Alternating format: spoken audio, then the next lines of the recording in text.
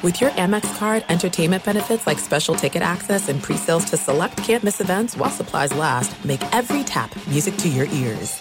At Bet365, we don't do ordinary. We believe that every sport should be epic. Every home run, every hit, every inning, every play. From the moments that are legendary to the ones that fly under the radar. Whether it's a walk-off grand slam or a base hit to center field. Whatever the sport, whatever the moment. It's never ordinary at Bet365. 21 plus only. Must be present in Ohio. If you or someone you know has a gambling problem and wants help, call 1-800-GAMBLER.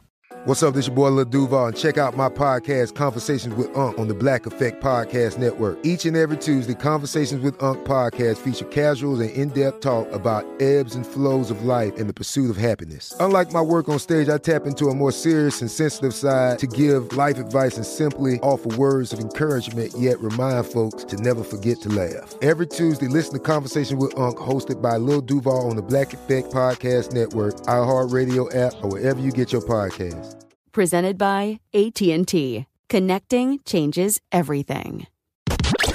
You're listening to Fox Sports Radio. Living the dream once again here on what is the final Sunday of the regular season in the NFL. This is Fox Sports Red Zone Radio. We are broadcasting live from the TireRack.com studios. TireRack.com, we're going to get you there.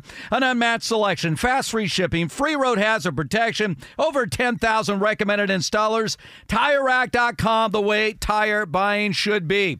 All right, we have 6 games kicking off right now to start off the Sunday. Browns at the Bengals, Vikings at the Lions, Jaguars at the Titans, Falcons at the Saints, Buccaneers at the Panthers, and I missed one. Oh, well, anyway, Jets at the Patriots. All right, so we got 6 games going on right now, Rich, and again, there are so many different scenarios to play out to figure out who the final 2 teams in each conference will make it into the postseason. Right now in the AFC and NFC, 5 teams are in the playoffs. In the AFC, you have the Ravens, Dolphins, Chiefs, Texans, and Browns. And in the NFC, you have the 49ers, Cowboys, Lions, Eagles, and Rams. Now, there's division titles on the line. There are wild card spots around. So, and by the way, if you look at all these playoff scenarios, they include ties. Do you know how many ties there have been this year in the NFL? As far as I know, none. 0. Okay, there will not be a tie today. NFL, stop giving me playoff scenarios to say, or if this team ties, there will be no ties today. The NFL, as we've seen, just go ahead and see the film on Detroit, Dallas. They will do anything they can to prevent outcomes they don't want. I don't think they want a single tie today. I don't think that's an outcome that they're really searching for. So I don't expect it. And also, like you said, it's a rarity anyways that games go to overtime. It's not going to happen, not this weekend, but there are a lot of games with enormous implications, none more important than Jacksonville, Tennessee. We saw the Texans beat the Colts last night. The Colts had an opportunity on that 4th and 1, the incomplete pass to the running back, and so they lose the game to the Texans. C.J. Stroud in his rookie year, DeMeco Ryans in his rookie year as a head coach, they find a way to earn a playoff berth, and now they wait to see if they're going to be division winners, because if the Titans knock off the Jaguars, all of a sudden it's the Texans in the 4 seed in the AFC. Trevor Lawrence is at quarterback for the Jags despite that ailing shoulder. He knows what's on the line today. Again, a Jags victory. They are in as division champions. We're watching the Tampa Bay Buccaneers on the road against the Carolina Panthers. Baker Mayfield and company, they need a win today to clinch a division title. By the way, I was mentioning this yesterday. I mean, when we talk about the Buccaneers and the surprising season they've had to many to be in a position 1 game away from clinching a division title, all the talk has been on Baker Mayfield. How come no one's talking about Todd Bowles? Dude, I mean, no mention of him. It's really amazing what Todd Bowles has been able to do. Because if you look at that offense, and maybe it is a stay-away situation. He says, look, I'm going to handle the defense, and the offense is going to be coordinated independently and let Baker cook, whatever. That defense has been pretty sound, and that offense, and Baker Mayfield specifically, has had an incredible season. Yeah, now, don't get me wrong, when you look at the record, they're 8-8 this season, they're fighting for their 9th win today. It hasn't been perfect, but way way better in the aftermath of the Tom Brady era in Tampa Bay than anybody could have ever expected for a quarterback who they were considering to just be a bridge guy while they were getting Kyle Trask up to speed. Well, Kyle Trask has been on the bench all season long. Mike Evans has had a career year as he's aging, and Baker Mayfield has rejuvenated this offense. So yesterday, the Houston Texans did it. They went on the road against the Colts, a winner-take-all game in terms of making it to the postseason, and they are in. They're in. I mean, with all the great coaching jobs that have been done, we talk about Stefanski. I think that Sean Payton, obviously, Sean McVay has done a great job this year. A lot of coaches have done a great job, but DeMeco Ryans, it's unbelievable. I mean, when you think, and I'll ask this question to you. Yeah, go ahead. So remember the Bryce Young trade. What Carolina gave up to move up to number one to get Bryce Young. Yeah. Bryce Young. Yeah. They moved up to get Bryce Young. Go ahead. Keep going. Yeah. Moved up to trade, and now their pick ends up, they have the number one pick in the hands of the Chicago Bears. But when you think about what DeMeco Ryans took that job, a job where they had one-and-done coaches 3 consecutive years. Yep. And he was a hot commodity, defense coordinator with the 49ers. A lot of people considered him a prime candidate. And you're like, why would he take this job? Now, I know he had roots with the Texans organization. He had a certain presence in the community. But talk about handed a bad hand to start. We even had the speculation, could he look back on this decision and regret it based on the track record of the ownership just firing coaches after a single year? That team went 10-7. The Carolina Panthers, who, by the way, their 2 wins are by a combined 4 points. Yeah. They could literally be winless this year, are about to go probably 2-15 with Bryce Young, and C.J. Stroud goes 10-7. Unreal. Without having to give up all those number one picks. I mean, it really is one of those turning points for 2 franchises, the Panthers and the Texans, to where they are today. C.J. Stroud. By the way, let me ask you this. Yeah. So you have an offensive rookie of the year and a defensive rookie of the year. How do you choose between C.J. Stroud and Puka Nacua? Jeez. I mean, I don't know. Because Puka Nacua is setting all these receiving records for rookies. He made the Pro Bowl, by the way. If you think about it from this, Pro Bowl, by the way, means nothing to me. It never has. I mean, he set records. But the Pro Bowl specifically, the record is meaningful to me. Yes. And obviously his gameplay is meaningful to me. Puka Nacua, I'm not underrating what he's done because he's made a Pro Bowl. He deserves it. And in fact, so does C.J. Stroud. Yeah. The fact that he isn't a Pro Bowler is nauseating to me because without C.J. Stroud, there is absolutely no way the Texans made the postseason. Ironically, in the AFC, where you had Tua Tagovailoa and Lamar Jackson make the Pro Bowl, C.J. Stroud has had a better year than Patrick Mahomes. Yeah, no kidding. That's the reason why the Pro Bowl is stupid. It's always been stupid. It is a nostalgic thing that people still get, I guess, excited about, and there's still contract incentives associated with it because of the high-profile nature of the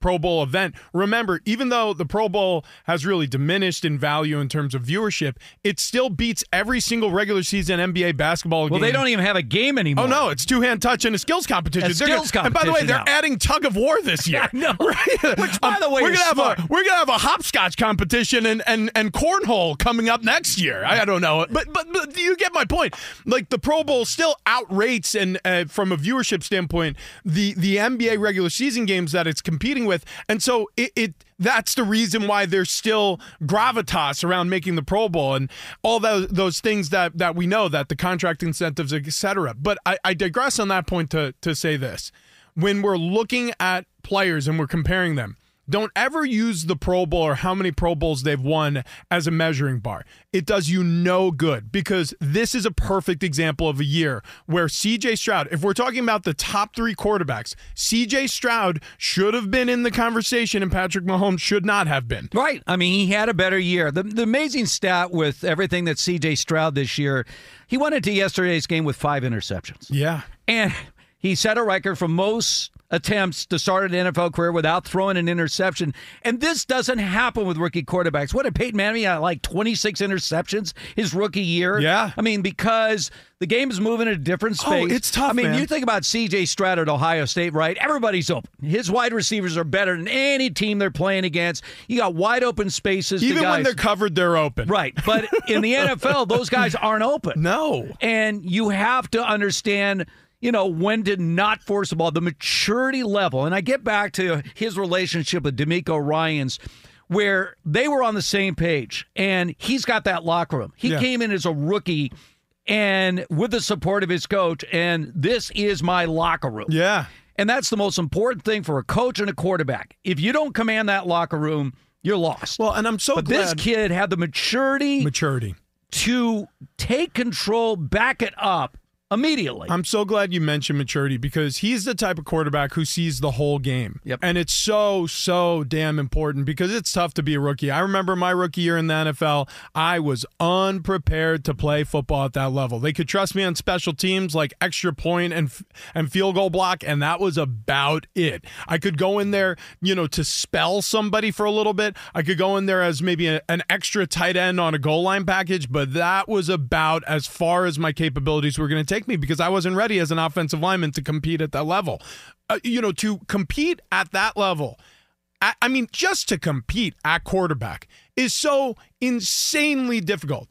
Then to even be like tolerably good at that level is insanely difficult. Then to be considered one of the better quarterbacks in the league, your first rattle out of the box, it's unbelievable. And maturity and seeing the whole game and understand when you can take a sack, like, you're on your own 45-yard line, you're facing a 4th and 5, and you don't want to force a throw and have an interception because the defense gets it, the other team gets it at midfield, so you take the 5-yard sack and you walk off the field, the punt team comes on. You weren't in a situation where that's a bad sack to take, or knowing when to force the football, when to say, okay, it's an end of a game situation, can't take the sack here, knock us out of field goal range, we're trailing by 2, important to make it, like he has his eye on the clock. And by the way, part of it is C.J. Stroud's natural abilities. Part of it is D'Amico Ryans surrounding him with an offensive staff who got the absolutely best out of him, optimizing his performance. When you look at these numbers for C.J. Stroud, he finished the year with 4,108 yards passing. Yep. 23 touchdowns, 5 picks. My God. As a rookie. And by the way, the NFL, who are these players on the team? Who are these receivers?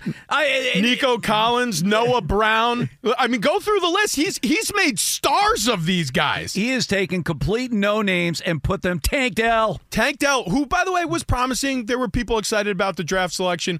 But I mean, an overwhelming anonymous cast of characters. And oh, by the way, he was fighting such an uphill climb at the start of the season because his offensive line was such a revolving door. How many times did we say that about the Rams last year? Well, geez, Matthew Stafford's really going to struggle. We made all sorts of excuses for Matthew Stafford because he was playing behind the worst offensive line that he had played behind in years. And we're like, oh, geez, Matthew Stafford, aging quarterback, tough year for him because he doesn't have the whole line. C.J. Stroud didn't have an O-line, and he played like an all-pro quarterback. And they started the year 0-2.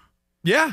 They started 0-2, go 10-5 the rest of the way. So that's it. The Texans are in the playoffs. Clinched their berth last night. All right. So so far today, 6 games going. The only score we got is a field goal by the Jaguars. They need a win today to clinch their division title. By the way, if they lose today, then the Houston Texans have won a division title. And a special thanks to our update anchor, Monty Bolaños, who again is fueling this entire broadcast. Breakfast burritos once again. I feel like I now am indebted to her. Like I'm going to have to start feeding her or like bringing in food like a cornucopia every weekend. Well, last week I gave you pizza. Well, so, yeah, no, I'm like I'm the chuck wagon. Like I'm over here. I'm just absorbing. I'm devouring all this delicious food. We're all good, contributing nothing. All right, we're just getting started here, folks. 6 games going on right now. So many different playoff scenarios. By day's end, we'll know which 14 teams have advanced into the postseason. This is Fox Sports Red Zone Radio. Fox Sports Radio has the best sports talk lineup in the nation. Catch all of our shows at foxsportsradio.com. And within the iHeartRadio app, search FSR to listen live. Two NBA insiders podcasting twice a week to plug you right into the NBA grapevine. All happening in only one place. This League Uncut, the new NBA podcast with me, Chris Haynes, and me, Mark Stein. Join us as we team up to expound on everything we're covering, hearing, and chasing. Listen to This League Uncut with Chris Haynes and Mark Stein on the iHeartRadio app, Apple Podcasts, or wherever you get your podcasts. This is it. We've got an Amex Platinum Pro on our hands, ladies and gentlemen. We haven't seen anyone relax like this before in the Centurion Lounge. Is he connecting to complimentary Wi-Fi? Oh, my! Look at that! He is! And you will not believe where he's going next. The Amex dedicated card member entrance for the win! Unbelievable! When you get travel perks with Amex Platinum, you're part of the action. That's the powerful backing of American Express. Terms apply. Learn more at americanexpress.com/withAmex. At Bet365, we don't do ordinary. We believe that every sport should be epic. Every home run, every hit, every inning, every play. From the moments that are legendary to the ones that fly under the radar. Whether it's a walk-off grand slam or a base hit to center field. Whatever the sport, whatever the moment. It's never ordinary at Bet365. 21 plus only. Must be present in Ohio. If you or someone you know has a gambling problem and wants help, call 1-800-GAMBLER. I'm Katya Adler, host of The Global Story. Over the last 25 years, I've covered conflicts in the Middle East, political and economic crises in Europe, drug cartels in Mexico. Now I'm covering the stories behind the news all over the world in conversation with those who break it. Join me Monday to Friday to find out what's happening, why, and what it all means. Follow The Global Story from the BBC wherever you listen to podcasts. Steve Hartman and Rich Ohrnberger. This is Fox Red Zone Radio. Do you want to play that highlight right there? I wasn't sure if he had his Lions highlight. Go for it, Chris. Goff turns, fakes the gives. That's in the pocket. Left side, wide open. Touchdown, Detroit Lions. Sam Laporta, number 10 on the season for the rookie tight end. That would be the Pro Bowl rookie tight end for the Lions. 97.1, the Ticket Lions Radio Network. Now, a Lions win today, coupled with a Cowboys loss and an Eagles loss, and the Lions move into the 2 seed, which is probably desirable for them to avoid Matthew Stafford and the Rams to come into Detroit. Yeah. I just don't think they want to see Matthew Stafford in this high-powered Rams attack. Kyron Williams, unbelievable season this year. Cooper Kupp returning. Puka Nacua. And by the way, speaking of Pro Bowl, Matthew Stafford's first time ever named to the Pro Bowl. Ever. Yeah. He was an alternate one time, but actually named to the Pro Bowl. First time in his career. It's pretty impressive what it does for your resume when you play for a good team. I mean, it really doesn't matter anything that Matthew Stafford did when he was with Detroit. It really doesn't, because don't get me wrong, it matters. He's made a fortune. He's earned generational wealth. He's one of the best players on the planet and has been for over a decade. But what I mean by that is in terms of your legacy and your meaningfulness to this game, it's really, you either have to be so undeniably exceptional, like a Barry Sanders, that everybody has to respect your game. Calvin Johnson. First ballot Hall of Famer. You have to be so beyond that to get the admiration. Otherwise, you're an afterthought, especially if you're a quarterback, because we know how wins and losses are tied to quarterbacks, which I always thought is a ridiculous thing. I don't think it's a stat that belongs attached to a quarterback at all, because there's another 10 players on the field, 5 of which have to protect you. If they're lousy at doing that, it hurts your opportunity to be good. Not to mention your defense. Your pass catchers, your defense, setting you up for great opportunities to win. How many times have we seen defenses fail great quarterbacks? So I digress to say Sam Laporta and the year he's had, and this Lions offense, what they've done in the absence of Matthew Stafford, that's incredible. What the Rams have done with the addition of Matthew Stafford is incredible. But one of the opponents they do not want to see coming back home to play against the Lions is the Rams, because Stafford's going to be very comfortable at home. All right, the Falcons have taken a 7-0 lead on the road against the Saints. The Falcons come in at 7-9. This is very simple. If they beat the Saints and the Buccaneers lose, the Falcons win the NFC South at 8-9. So the Falcons are very, very much alive right now in the playoffs, but they've taken a 7-0 lead. Meanwhile, the Jaguars, in need of a win today to clinch the AFC South, are trailing the Titans 7-3. There's a lot of talk about Mike Vrabel's future with the Titans. He would seem to be secure unless he doesn't want to be there anymore. Yeah, I don't really understand this narrative unless he's been the one, or his camp has been pumping out this information that he's actively interested in another role. I think he's going to return to Tennessee. I think the Titans are going to be glad to have him. He's been such, think about Tomlin and what he's meant to Pittsburgh over the years. The locker room loves him. The fan base loves him. I think Vrabel, even though this has been a down year for him and it hasn't been a great stretch for the Titans, and they desperately need a special quarterback, and it's not for lack of trying. They've spent some draft capital back-to-back years now. They brought in the kid out of Liberty. That was kind of a flop. Malik Willis.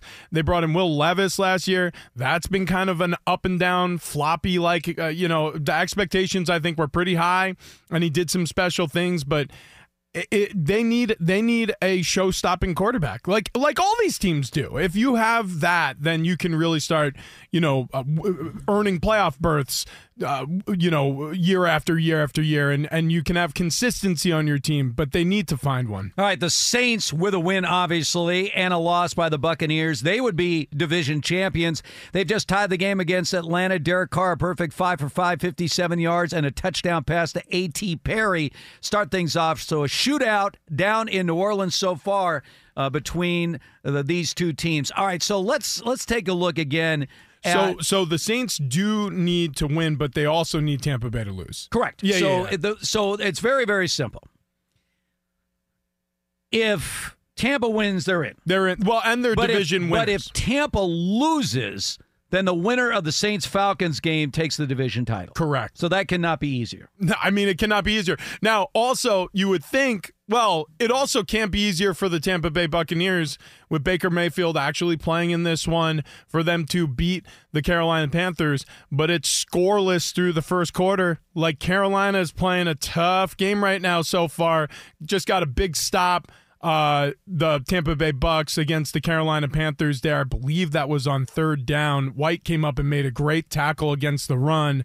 And so it'll be Tampa Bay ball either after the punt or the turnover on downs if it was fourth down. But yeah, it's going to be a punting situation here. So Tampa Bay ball at the end of the first quarter, and it should remain their ball unless they score through the first. All right, we got two bottom feeders in the AFC East, the Jets and the Patriots, battling in a snowstorm.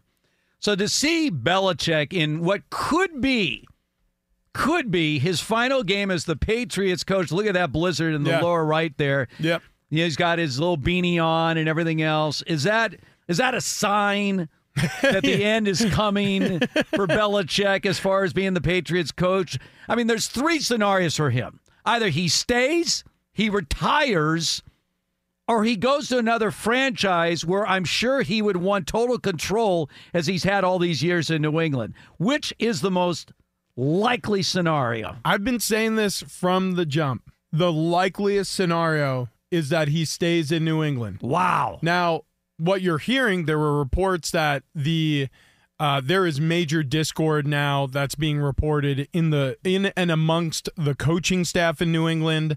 Apparently, some people have gotten some source reports suggesting that there's a lot of, infighting, and I think a lot of exit searching for some of these coaches because they sort of feel like if the ship's going to go down, I'm not going to be left on the lower decks. I'm going to get off while the getting off is good.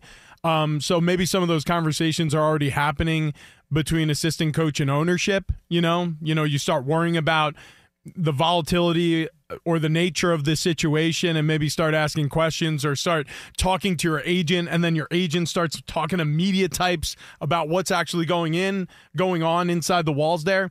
But I think Bill stays, and that's only if Robert Kraft, who essentially has final say, right? Even though he's the only say. He's ran. I mean, Belichick has ran this franchise pretty much by himself the entire way, but Bob Kraft pays his paycheck. So if he's tired of it, he gets to say, hey, Bill, guess what? Here are your walking papers. Go coach wherever you want. Well, I think that if you're looking at this, we're not going to get Belichick fired tomorrow. No. Because a lot has to be worked out. He just signed a contract extension. Yeah. So if he's leaving, there's going to be a lot of finances that got to be figured out before he walks out the door, because I guarantee you he ain't walking out the door until he gets every penny of what he deems that he earned. Well, especially with that contract extension, because we never get the specifics of these coaches' contracts in the NFL. We always guess how much somebody makes. The estimation is that Belichick signed a contract that's netting him $20 million a year. Correct. Okay, so that's the educated guess on his contract amount. If, say, he signed a contract for the next 3 seasons, I don't know how long this extension was for, but maybe it's 2 seasons, right? You owe this man $40 million, potentially $60. Do you think Bill Belichick is going to leave $1 of that on the table? No, of course, nor should he. And by the way, I can tell you why he won't. My guess is it has a lot to do with the fact that whenever he's been pushed on about how bad this season has gone, about, Mac Jones and, his regression and some of the issues that have happened in New England, he'll reference, well, what happened over the past 20 years. So if Kraft comes to Bill and says, hey, I want you to resign, or hey, I want to fire you, but I want to do it for less money, he's going to say, well, hey, Bob, what about the last 20 years? I don't think they're going to get out from under this contract, and that's why I think he remains in New England. All right, let's find out what is trending right now. And she once again came up big with all the guys around here by delivering the breakfast burritos. It was more for me, really. I needed it, and then you guys just, We're the benefactor of your cravings. Yeah, Chris Buffett was like, what have I done to get this a second week in a row? I was like, you did nothing. I needed it. All right, and so Saturday nights, if it. suddenly as you're kicking off the new year, are exactly where they ended up last year. Yes. Yes. Exactly. So where you need to make a Taco Bell run early in the morning. Exactly. Yes. We gotta soak up the hangover with a little bit. With a little TB breakfast burrito. Yes. Yeah. I had some sugary cocktails and I kind of felt it this morning. I was like, oh, that's what that is, isn't it? Well, the good news is we don't have 10 games like last week. 6 is a very manageable. This is cake. Absolutely. We're going to start with the Falcons because they just took the lead. Bijan Robinson, Desmond Ridder connecting for a 71-yard touchdown pass. So Atlanta has taken the lead over the Saints. It's 14-7, 4 minutes to go in the first quarter. The Buccaneers, you guys mentioned, they can clinch their third straight NFC South title with the win against the Panthers. They are scoreless with a little over a minute to go in the first quarter. The Jets on the scoreboard first against the Patriots. They're up 3-0, 2 minutes to go in the first. The Titans are beating the Jaguars 7-3. Jags can win the AFC South title with a win, but right now Titans on top 7-3 late in the first. Sam Laporta, of course, gets a touchdown pass from Jared Goff. So the Lions are on top against the Vikings 7-0 late in the first, and the Bengals are beating the Browns 7-0 late in the first as well. J.J. Watt did tweet an update of his brother, T.J. Watt. He said it's a best-case scenario. It is a grade 2 MCL sprain that he suffered, that everything else looks pristine. So just a couple of weeks of rest and recovery for T.J. Watt. His brother tweeted. Back to you guys. All right, and Pittsburgh's still waiting to find out if they're going to make it in the postseason. We will play out all their different scenarios. It's complicated, so you play it out. It's complicated. We're going to do one at a time. And again, I will never use the word tie. Yes, because there are no ties. No, there aren't. So it's either this team wins, loses. Yes, that's how it should be. But what if what if there are ties? There are not going to be any ties. But what? There are no ties in the on. NFL. There was 0 this year. There will be 0 today. So any scenario that has a tie included. Did you know Toss that it out. a New Orleans win plus a Tampa Bay tie against the Carolina Panthers, that gets New Orleans I'm going to cut you off right now if I hear it one more time. They win the NFC South.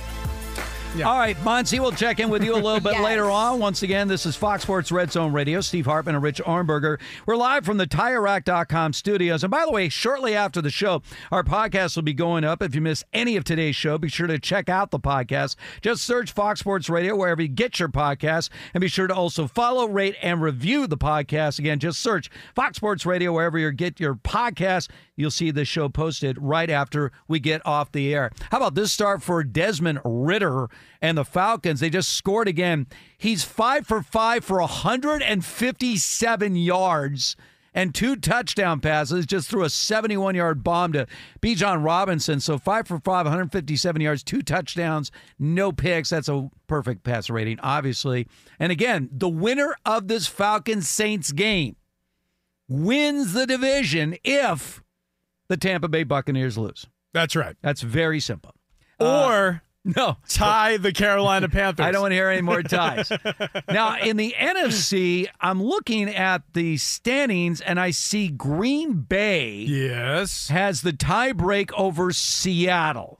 Right. So this gets a little okay. So the Packers can clinch a playoff berth if Green Bay wins. If Green Bay wins, they're in. Done. That's all you need to say. A Green Bay tie plus a Seattle loss None or tie plus a New Orleans loss or tie, or Green Bay ties plus a Seattle loss plus Tampa Bay loss, or Green Bay tie plus Seattle tie plus Tampa Bay loss or tie, or Minnesota loss, a tie Seattle loss plus Tampa Bay loss, or Minnesota loss, or tie plus Seattle loss plus New Orleans loss. Without using the word tie, explain to me how the 7-9 Vikings make the playoffs. Okay. Without using the word tie. Minnesota win. Yes. Plus a Green Bay loss, plus a Seattle loss, plus a Tampa Bay loss. Okay, so they need a lot of help. They need help. We've seen far-fetched scenarios like that. That's all I need. Just eliminate ties. Who needs to win? Who needs to lose? I just found another scenario. Or Minnesota wins. They beat Detroit. Green Bay loses to the Bears. Seattle loses to the... Who's Seattle playing? I guess they're playing... They have to play the Cardinals. Yes. And then New Orleans loses to the Falcons. Okay. Okay, so those are the 8 scenarios that need to come to fruition 4 apiece in order for the Vikings to get a playoff berth. Let me ask you this. Yeah. Between Atlanta, Tampa, and New Orleans, okay, one of those teams is going to win the NFC South. We just played that scenario. Are any of those teams in the running for a wild card at 8 and 9? Atlanta, Tampa. Because we obviously could get an 8 and 9 wild card in the NFC. Oh yeah. So one of the, two of those teams could be at 8 and 9. I'm just figuring out. I don't think so. I think if the Saints win today. I think because the Saints are ahead of the Vikings, right? The Saints. So let's say, but the Tampa wins and they clinch. Right. The Saints win to get to 9 and 8. Right. Do they have a chance at a wild card? No, because you have the Packers who will be. Well, the Packers have to win. Yeah, they have. Well, yeah, I guess they do have to win. Because the Packers would go to 8 and 9 if they lose at home to the Bears. It's the wild cards as they currently stand are the Eagles, Rams, and Packers. Correct.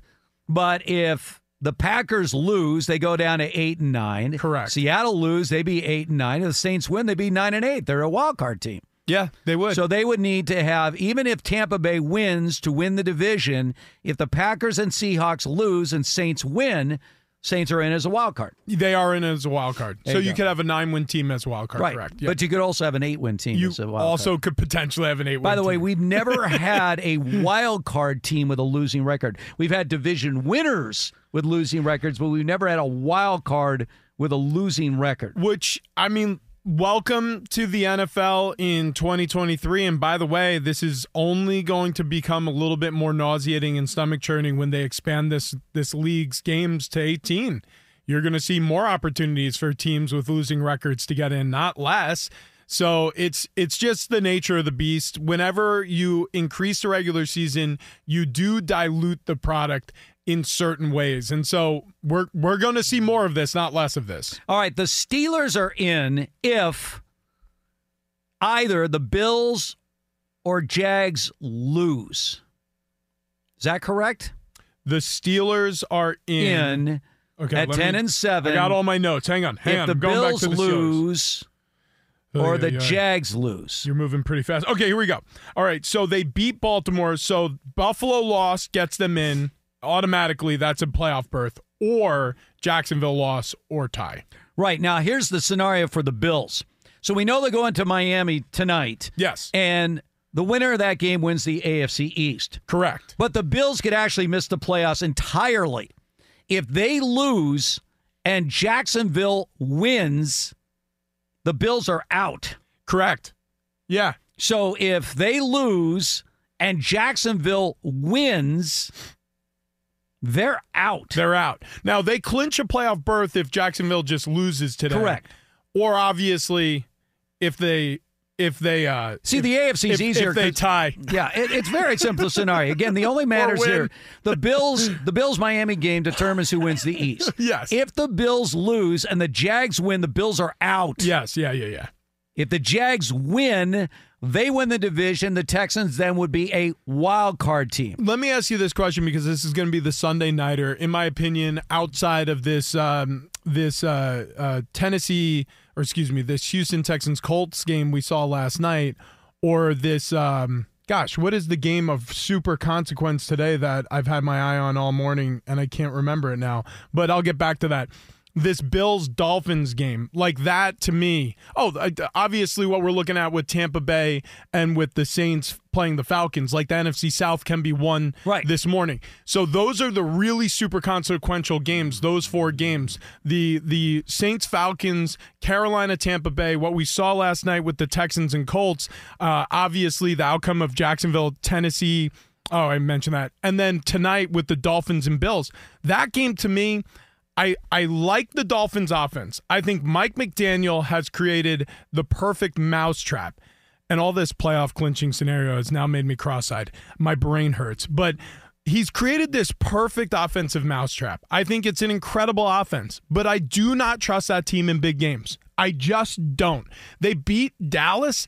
It's like, what, you want to sound the alarms like the Miami Dolphins have figured it out? Dallas can't beat anybody on the road this season. So I didn't trust Dallas to win that game. We had a bet on pizza last weekend that, so it's one of those games where I know everybody's super psyched to see a competitive football game, and it may end up being that way, but I could see the Bills blowing the doors off of Miami for the second time this season, and this being quite an anticlimactic end to the regular season here. All right, 2 teams that had nothing to play for this week are the teams that are at the top of each conference, the 49ers and the Ravens. A decision made by both franchises that could hurt their chances in the postseason. We'll tell you about it. This is Fox Sports Red Zone Radio. Snap to Ritter. Dez looks, going to throw. Caught. Bijan Robinson, midfield. 40, 35, 30, 25, 20, 10, 5. Strike up the band. Oh, he did it. He took it to the house. No flags on the play, and Bijan Robinson just went 71 yards. 92-9 the game, the Falcons Radio Network. Falcons taking the 14-7 lead, but the Saints have answered back. They have a 1st and goal right now at the Atlanta 4-yard line, looking to tie up this game. This is Fox Sports Red Zone Radio. Steve Hartman and Rich Ohrnberger. We are live from the TireRack.com studios. It just doesn't get much better than this. I mean, we've got, these games that matter today. By the way, Bengals up 14-0 on the Browns. It's sort of a mail-in game for the Browns, I believe, today, and they're acting like it. The Lions up 13-0 over the Vikings. Again, a Lions win coupled with the Cowboys and Eagles losing, and the Lions would be the 2 seed in the NFC. Now, Rich, the 1 seeds were decided last week. It'll be the Ravens and the 49ers, and both teams deciding to rest their quarterbacks in Week 18. Now, the Ravens game yesterday, the weather was bad. So, the last thing you needed was Lamar Jackson get hurt in the rain. And as far as Brock Purdy is concerned, he's also going to sit out the 49er game today. But I go back to 2019 and the Ravens. Talk to me.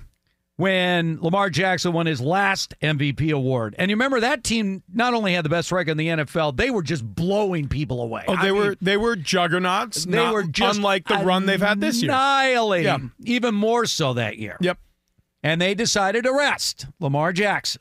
Mm-hmm. What happened? And then they had the bye week. Go ahead. And then they went down. I believe it was the Titans took them out. I believe you're correct. Yeah, it was took Titans. them out. And by the way, it wasn't even close to a competitive game for the Ravens. The Titans dominated this game. Remember, Derrick Henry ran all over them. The Ravens scored 3 points in the game. So you've been down this path before, John Harbaugh and Lamar Jackson, and you're deciding we're going to do the exact same thing. Got to stick to it. It didn't work that time, but it's going to work this time. I'll be damned if we don't have success this time. And the same thing with Brock Purdy and the 49ers. So you're the only team in each conference to get the luxury of a bye week. Sure. But now you're giving yourself 2 bye weeks. 2 bye weeks. Meaning 3 weeks between games where you actually are playing a full squad. And you're going to be playing a team that is coming off a win. And momentum. Coming off a win and in the wild card familiarity round. With the grind of the game week. Like, look, humans are very simple creatures, right? If you give a human a task for long enough. Like, I'll give you an example, and then I'll bring it back to what we're talking about. Like, there are videos circulating around the internet now where there's like little kids who in their sleep, they're scrolling on their iPad. Like because the brain is so malleable, especially when you're younger, but in general, that whatever environment you give it, it'll adapt to it. So if the environment you're giving the player, the brain of the player, is every week we got to prepare for battle. Every week we got to prepare for battle. We're going out there and we're getting guns a-blazing. It's all out for 3 hours. Let's rock. And then all of a sudden you give the brain a break. You give the brain a 2-week break after it's gone balls to the wall. And you're playing a team emotionally pumped up because they just won a playoff game. See, that's my thing. I hate the idea of not letting you. Now, don't get me wrong. You can look awfully foolish if Lamar Jackson rolls an ankle. Don't get me wrong. Brock Purdy's playing with a surgically repaired elbow. What if something happens to the shoulder of the elbow? Okay. So all of a sudden. Tom Brady in all his years with the Patriots. Go on. How many times had they clinched the division going into the final week? You know how many times Tom Brady sat out the final game? 0. He made a play half a game, but he was on the field every single time. I'm more supportive of that. Now, I understand the psychology around head coaches who are nervous about starting their players, but at least for a half. At least for a quarter and a quarter plus. In uniform. Get a sweat, break a sweat. Feel the competition and the energy of a game day because, like I said, the brain is malleable. The brain can change quickly. Habits don't take very long to form. They say it all the time. You want to form a good new habit like eating right, starting a new diet, kicking cigarettes, whatever it may be. Well, the first 2 weeks are going to be a struggle and then you get used to it. Well, how about the habit of not playing football on Sundays? Lamar Jackson is going to miss 2 weeks. And then he's going to go out there and try to get it going in the first round, the divisional round of the postseason. So the Browns decided to take the week off, right? They have Jeff Driscoll at quarterback. He's 2 of 5 for 5 yards and a pick. They're down 21-0 already to the Bengals, mailing in this game. Jake Browning has done a great job in relief of the injured Joe Burrow, 9 of 11, 91 yards and a couple scores. But the Browns, they feel like, we could take the week off. Now, they are playing next week, but still, Joe Flacco, it's not like he's overworked. How many games did he play? 4? Yeah, like a month, maybe 5. The guy's sort of in a rhythm right now. No, I get it. But Joe, during that primetime... Think he's on the couch right now where he started the season? You remember he was napping on primetime? They were like, listen, Uncle Joe, we need you to take a nap. Circle this day. See how some of these teams that took the day off fare in the playoffs. Much more coming up. This is Fox Sports Red Zone Radio. All right, rolling along, Week 18, final day of the regular season in the National Football League. This is Fox Sports Red Zone Radio. We're broadcasting live from the TireRack.com studios. TireRack.com, we're going to help get you there. An unmatched selection, fast free shipping, free road hazard protection, over 10,000 recommended installers. TireRack.com, the way tire buying should be. Well, one team that needs to win today is losing. That would be the Jacksonville Jaguars. They are trailing the Titans 14-10 right now. 6.5 minutes to go in the first half of this game. Trevor Lawrence did start and is playing well. He's 9 of 12 passing, 132 yards. He has a touchdown pass in this game. I'm not surprised, though, that Tennessee showed up, because that is a reflection of their coach, Mike Vrabel. By the way, Derrick Henry off to a fast start, 7 carries, 63 yards, and a score averaging a mere 9 yards a carry. So, Tennessee, you knew at home was going to show up today. Oh, yeah. Certainly not going to lay over for Jacksonville. By the way, when you think about where Jacksonville was and where they are now, so they had a 4-game losing streak snapped with a win over the hapless Panthers last week. Trevor Lawrence isn't 100%, but he's playing well today. But, this team was sitting at 8-3. I mean, they were sitting pretty. And then all of a sudden the wheels started falling out. Where are we with this Jacksonville team? Because remember, we were talking about this team when they got to 8-3, like, well, we really don't trust them quite yet. Yeah. Have they really made strides from where they were a year ago, or are they suddenly plateauing, maybe to a point where you're saying, how much better will the Jaguars be? I don't know if there's like a huge amount of reason to panic just yet. Now, if they lose this game, obviously that mars the reputation of Trevor Lawrence, of Doug Peterson, because after a playoff berth, and even though it was a disappointing first half against the Chargers last year, they roared back. They won that game. They handled the Chiefs for about 3 quarters, and then the Chiefs were stunningly able to pull that game out against the Jags in the divisional round in Arrowhead. So last season propels this season. You assume it's going to be a much better year.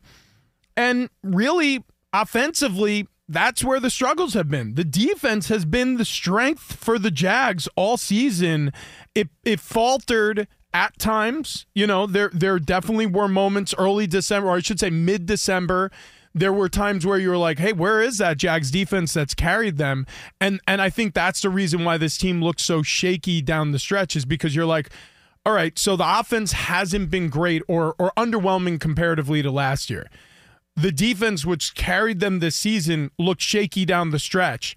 That's the reason for the unease, because you have to have a strength going into the playoffs. And right now, I mean, you don't really have one if you're Jacksonville. Well, Jacksonville down 14-10, and the Titans are on the move. They have a first down in Jacksonville territory, trying to add to their lead. Best game so far, Falcons and Saints are tied at 14, 5.5 minutes to go. It's a very simple scenario here.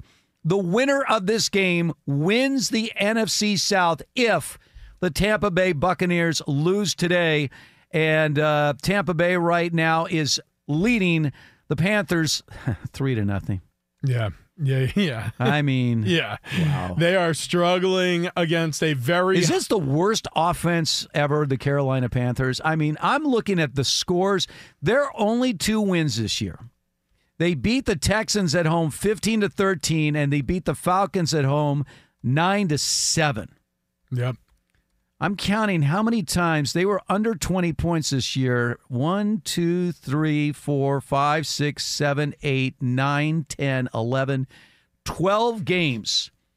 12 of their 14 losses they've scored, or wins, they've scored under 20 points. They are really, really bad. Like, I mean, conceptually bad. I don't think they really understand how to use Bryce Young yet. He's also What happened with Frank Reich? He was hired because of his offensive pedigree. Right. And they fired him too soon. I know it was going awful, but that's not the right move. Let the guy finish coaching out the season. Don't judge him by the wins and losses in the first year of your program and of the first year of a quarterback's career. I mean, you definitely want to judge him by wins and losses at some point. But what you really need to do is you need to investigate what's happening with Bryce Young by the end of the season. Did he get better? Where did he start from? What platform was he on versus where he is now? Who threw in behind Bryce Young? Who evaluated his talent and said he needs to be in the room? If you're the owner, David Tepper, were the person who is demanding him be on the team, you need to take a hard look in the mirror, or you need to take a hard look at those talent evaluators who convinced you that this was the right call. And you need to be sure that the coaches around him, because now there's a commitment here, can fix the problems if there are any. That's what they should have done. But David Tepper is a hothead. David Tepper clearly is a hothead. He threw a drink at a fan 2 weeks ago. I mean, David Tepper got fined $300,000 by the league because he couldn't withstand a fan shouting into his, tens of $1,000 owner booth. Like, ridiculous. So he fired Matt Rule. He fired Frank Reich in quick succession. They're going to be on to their third head coach in, less than a year. And Bryce Young has now had several different voices in the headset. It's not a good start for Bryce Young's career. And a lot of it has to do with, starting at the top with how this organization is ran. This David Tepper, isn't it amazing about this? So this guy's a hedge fund guy. Yeah. I don't even know what that means other than he has billions of dollars, right? He does. He doesn't create anything, but somehow he makes a lot of money. Well, he creates dividends for clients. There it is, apparently. We'll see. Anyway, so he's worth billions, but none of that matters. Because when you become an owner of an NFL team, that's your obituary. Good or bad. I mean, David Tepper, when his day is done, the lead is going to be the Carolina Panthers. That's the lead. Owner of the Carolina Panthers. And right now, it's a disaster. See, I have this question. A lot of people say, wow, if Carolina had drafted C.J. Stroud instead of Bryce Young, they would be having the season the Texans are having. I'm not so sure about that. In these organizations, there's a reason why the Jets are miserable or the Chargers are miserable. There's reasons why certain franchises never, ever seem to get off the mat. And it starts at the top. So much like Daniel Snyder, who's a billionaire, his legacy is always going to be the Redskins / football team / Commanders. That's his legacy. Oh, yeah. That is his obituary. That entire thing is going to be his obituary. Listen. Not that he made billions of dollars. That's going to be it. David Tepper is walking in the same manure. Oh, yeah. Well, look, there's a lot of anonymous billionaires. There's a lot more billionaires than Elon Musk and, Bill Gates and some of these owners in the NFL. Jeff Bezos. Right. But Jerry Jones, the ones they're either famous or they're infamous. And David Tepper, like Daniel Snyder, like Woody Johnson, like Dean Spanos, like some of these other names in the NFL who haven't really been able to get out of their way and either A, make the financial contribution to build a winner, or B, allow football people to make football decisions. For whatever reason, it hasn't worked. And so they will live or be remembered in infamy. And the top line, like you said, whenever it is a day, years and years from now, when Daniel Snyder takes the long dirt nap, the obituary will read unsuccessful ownership of the Washington football team. Like, that is what it'll say. Because that's the reality. If you stepped into the limelight, you're part of American royalty when you buy one of these 32 franchises, and now you're responsible for the hopes and dreams of a fan base who's going to spend sometimes money they can't spend to go support your players. I mean, how many Carolina Panthers fans bought season tickets after the first overall pick came in, excited for what this team could look like, excited that Frank Reich was the head coach, and what a disaster it's become. Now, can David Tepper be blamed for all of it? No. But he's got to take his share of responsibility. And the fact that he's made himself so visible and so villainous this season, he's got to wear it. Until he fixes it, he's the common denominator. No doubt about it. With Daniel Snyder removed from this league, Tepper is the target. Yep. And just read all over social media. This guy is getting crucified. All right, we continue on. 6 games going on right now around the NFL. We'll continue to try to explain all these playoff scenarios, and there are many of them before we finally get the final 14 teams moving on to the postseason. This is Fox Sports Red Zone Radio. There are some things that are too good to keep a secret. Like how your Amex Platinum card helps you have the perfect trip. I'd like to check into the Centurion Lounge. Or how it seems like you always get those hard-to-snag tables. Ooh, yum. And how you get the most out of select can't-miss events. With access to the Centurion Lounge, Resi Priority Notified, and Amex card member benefits at select events, you'll have to share. That's the powerful backing of American Express. Terms apply. Learn more at americanexpress.com/withAmex. At Bet365, we don't do ordinary. We believe that every sport should be epic. Every home run, every hit, every inning, every play. From the moments that are legendary to the ones that fly under the radar. Whether it's a walk-off grand slam or a base hit to center field. Whatever the sport, whatever the moment. It's never ordinary at Bet365. 21 plus only. Must be present in Ohio. If you or someone you know has a gambling problem and wants help, call 1-800-GAMBLER. From BBC Radio 4, Britain's biggest paranormal podcast is going on a road trip. I thought in that moment, oh my God, we've summoned something from this board.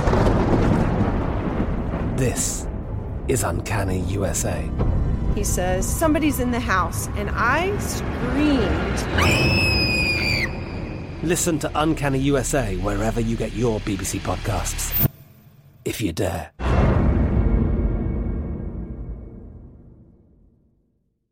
Second and goal at the 3. Give. Spears. Scooting. Spinning. Diving. Staying on his feet. They can't get him down. Touchdown! Titans! Tajay Spears! His second rushing touchdown of the campaign. That's WGFX 104.5 Titans Radio Network. Titans lead the Jags 21-10. We'll explain the significance of that game coming up shortly. Once again, this is Fox Sports Red Zone Radio. Steve Hartman and Rich Ohrnberger. We are live from the TireRack.com studios. The AFC playoff picture would be very clear if the Jaguars lose. They would be out. Out. That means the Texans will win the division and the Steelers would be in as a wild card. The only thing that would then have to be determined is who wins the AFC East. Correct. It'd either be the Bills or the Dolphins. Yeah. The loser of that game falls to a wild card. But as far as which teams would be in the AFC, if the Jags lose, it's set. The 7 teams would be set. Pittsburgh would get that final slot. Yeah, it's just a matter of order where the Bills or the Dolphins fall at that point. Right. And who has home field advantage in that situation. So, I mean, a lot to play for still for the Buffalo Bills and Miami Dolphins. I mean, there's a big difference between being at home and have to run through the road. Bills, if they lose that game, would be the 7th seed. Again, this is based on if the Jaguars lose today. But I will say this, right? So the Dolphins are guaranteed. They've clinched the playoff berth. They're just playing for the divisional title. Correct. Just is very huge. It's huge. But what would you prefer? If you're the Miami Dolphins, would being at home? Well, right. Okay. That's not even close. No. You're not. That's not the question I was going to ask. Would you prefer the nervousness of the Bills knowing that they're playing for their playoff future, or have them be a little bit satiated by the fact that they've clinched the playoff berth? So what would you prefer for the Bills, your opponent, heading into this game if you're the Miami Dolphins? I think I would have them rest assured that they're making the playoffs. So a little fat and happy coming into Buffalo the game, knows less to play for. If Jacksonville loses, they're in. Right. At the very least, they're going to be the 7th seed. They'll sneak into the playoffs. But if you're Miami is just like Dallas. Although you think about it, Buffalo has kind of had some of those big game tummy troubles. Of course they have. Josh Allen, I mean, think about But here's the one thing you can't deny, because same thing with Dallas today, right? Yeah. I mean, you need to win because you don't want to go on the road. The Dolphins and the Cowboys are the exact same team. They have higher-powered offenses at home. Right. On the road, both of these teams look completely different. So their only hope is you get a couple of home games and then somehow pull a miracle at Baltimore or at San Francisco. But they need to win today. They need to win their divisions and have that home field advantage. Well, and you know what's the crazy thing about the Dolphins is it's not even necessarily that they were a poor road team, because I'm pretty sure they have a winning record on the road. It's just that in big games against better competition, they've floundered. Well, how they look last week against Baltimore? Well, against Baltimore, they got absolutely tuned up. 56-19? It was a close win over the Cowboys, but the Cowboys, to your point, bad road team. Yeah. So they go to Miami and they lose by 2 points, and you sort of saw it coming. But against the Jets, they'll run the scoreboard up and shut them out 30-0. They've played the Jets twice over the past month and a half. The Titans, though, they lose that game. they've gotten embarrassed. The Chiefs, they lost that game. They've gotten embarrassed by some of the better teams that they faced this season. And the Eagles beat them up. This is months ago now, but the Eagles earlier in the season beat them up. The Bills, I mean, the first time they played, the Bills absolutely stomped them. And this is when the Dolphins came roaring out the gates. You know, they had that big win on the road against the Chargers, a bit of a shootout, and then they romped the Patriots in Foxborough, and then they go and they host the Broncos, and they put 70 points up on the Broncos, and then the Bills absolutely embarrassed them. They beat them by 28 points. It was a 48-20 final. So the Dolphins, their problem isn't the road. Their problem is playing against better competition, which the Bills are today. All right, the Saints have taken a 17-14 lead over the Falcons. Inside a minute to go in the first half. Again, the winner of this game will win the NFC South if the Buccaneers lose at Carolina, and the Bucs have looked lousy today, although they have just added a field goal. So the Bucs lead 6-0. We have reached halftime here in Carolina. So give the Panthers defense credit. At least they've showed up today. The Panthers simply have no offense. Speaking of no offense, Jets and Patriots in a snowstorm in New England. Inside 30 seconds to go in the first half, the Jets lead 6-3. I think they're going to line up for another field goal attempt. It has been snowing throughout this game. The snow is piling up on the field right now. So the Jets are lining up for a field goal attempt in the snow. All right, so let me get this scenario. Look at this. Look at that field. That field was clear 10 minutes ago. Well, this is... But the snow is coming down. This is Foxborough, and I lived through this for 3 years. This was Foxborough, or is Foxborough in December and January. If you don't like the weather, first of all, just wait 5 minutes. It feels like you could have a beautifully sunny day, and then it'll be pouring rain, and then it'll be, sleeting and hailing by, midday, and then it'll snow through the night. He missed the field goal. By the way, this is the exact weather they had for the tuck rule game against the Raiders. Remember that snow game? That's right. And this game is just as important as that tuck rule game. I mean, there's no question. A lot on the line here. You're telling me that Bob Kraft, if they lose at home to the Jets, go on to wrap up what would be a 4-13 season, Bob is going to put his arm around Bill saying, hey, how about extending your deal 5 more years? I mean, well, first of all, that conversation isn't happening. I think whatever extension he's on... You're good for life, man. Don't listen to anybody. You're my guy. Yeah, they're not coming back to the negotiation table unless Bill says, hey, Bob, I want to give back some of this money. Seriously. I mean, dude, you are the only one. Look at the top picture there. You are the only one convinced that man is secure in his job. I honestly... You are standing alone. Oh, I honestly, I don't think, I shouldn't say I think he's secure. I don't think he's secure in his job. I think he's on the hot seat in a major way. I just think the most likely outcome is that he stays in New England because for multiple reasons. One, he's under contract, and if Bob Kraft fires him, he owes him a lot of money walking out the door. Bob Kraft has a lot of money. He does, and I'm not saying he doesn't. He does. Belichick isn't signing a settlement. That's the other thing I can promise you. $40 million when you're worth, $5 or $6 billion. It's disposable if you want to make a change. Let me ask you this. Yeah, go ahead. Let's play this out. Let's say for whatever just shocking reason, Belichick is let go and he leaves. What do? Do you bring Josh McDaniels in? I mean, where do you think the mindset is in Bob Kraft, having had the same coach since the year 2000, so 24 years with Belichick?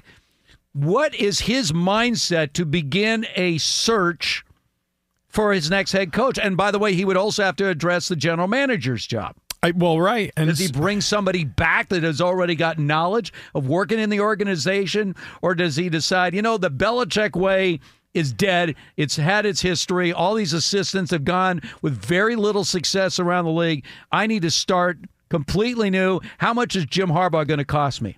Well, Jim Harbaugh, a good example of a coach who is very Belichickian in approach. I know a lot of people look at what he's done at the college level and he's reborn, but you forget the way he left the NFL. There was a mutiny on the decks of the 49ers. The veterans hated him. I heard from multiple players who, across my time playing in the NFL, after Harbaugh left, they expressed that whole lot. He lost the locker room. So it works. Certain coaching styles work at the collegiate level. Chip Kelly is a good example. It works at the collegiate level, but you are going to wear out NFL veterans who are 30 and in certain cases 40 years old or nearing 40 years old, and they have big old contracts, and they don't want to listen to a coach who's going to say, hey, get on the line. It's time to run some gassers. Like, get lost. I got to save my knees. We're going to have a competitive practice day. We're going to hit a lot.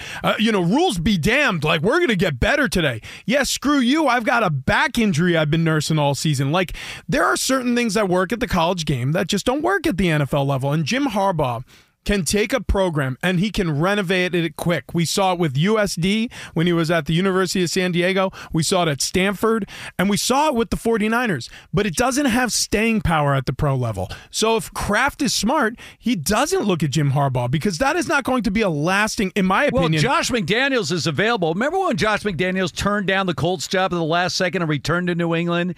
And there was a theory that he was sort of lying in wait that, Belichick would step aside and McDaniels would be the head coach. Of course, that did not happen. He failed again with the Raiders, just like he did in Denver.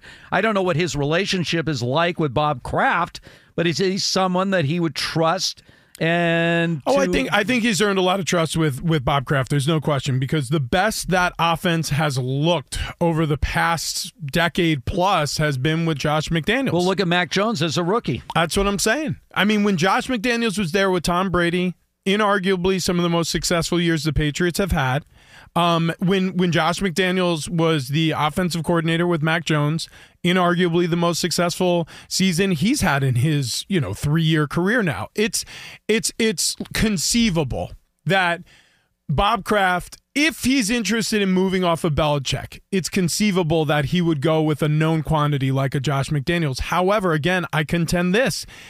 He's still a very difficult, even though there's a groundswell of support by some Patriots fans to get rid of Bill Belichick, even though there's a lot of source reporting coming out right now about the discord in the front office and with the head or the coaching staff in New England, I still think the most likely outcome is he stays put in New England. For now, that opinion can change based on more facts being available. If he walks off the field in that snowstorm at home losing to the Jets, if that is not the final nail in the coffin, I don't know what is. Let's find out what is trending right now. 6 games going on around the National Football League, and she is all over it. Monsi is back. It's true, and they're all pretty much at halftime. I'm going to start with the Vikings and the Lions. Something to keep an eye on. Tight end Sam Laporta, who's been awesome all season, he had a slight limp coming off the field with less than 2 minutes to go in the first half. He was officially carted to the locker room with a knee injury. So something to keep an eye on. The Vikings just ended the first half with a field goal, but the Lions are on top 13-6. It still has been all Bengals against the Browns. I don't know if Cleveland really cares, but the Bengals are on top. They have Jeff Driscoll at quarterback. Right, if you have Driscoll at quarterback, you do not care. Whoa, guys, take it easy. Are we talking about the Jeff Driscoll? I didn't even know Driscoll was still in the league. Yeah, I had to look up who was. I was like, who's that quarterback for the Browns? Where did he play college football? Steve, do you know off the top of your head? Wasn't he at Miami for a while? I don't. I have no idea. No idea. I would take a blind stab in the dark, and I would say played for the... Steve was close. I believe it was the Florida Gators. Okay. That's what I said, Florida. Did I say Florida? No, you said Miami. I said Miami. I meant Florida. And then I remember he went to Louisiana Tech. Wait, you remember that? Well, now I remember as soon as you mentioned here. Florida. But the fact was, he was the high school player of the year. This guy was like a superstar coming out of high school. Whoa, hang up. We're reading the same Wikipedia page. Yeah. Well, you know what? We all remember it now. Yeah, Hey, did you also know that he was a 6th-round draft pick in 2016? It was picked 207. I just remembered that. You know what his starting record is as a starting quarterback? 1-9.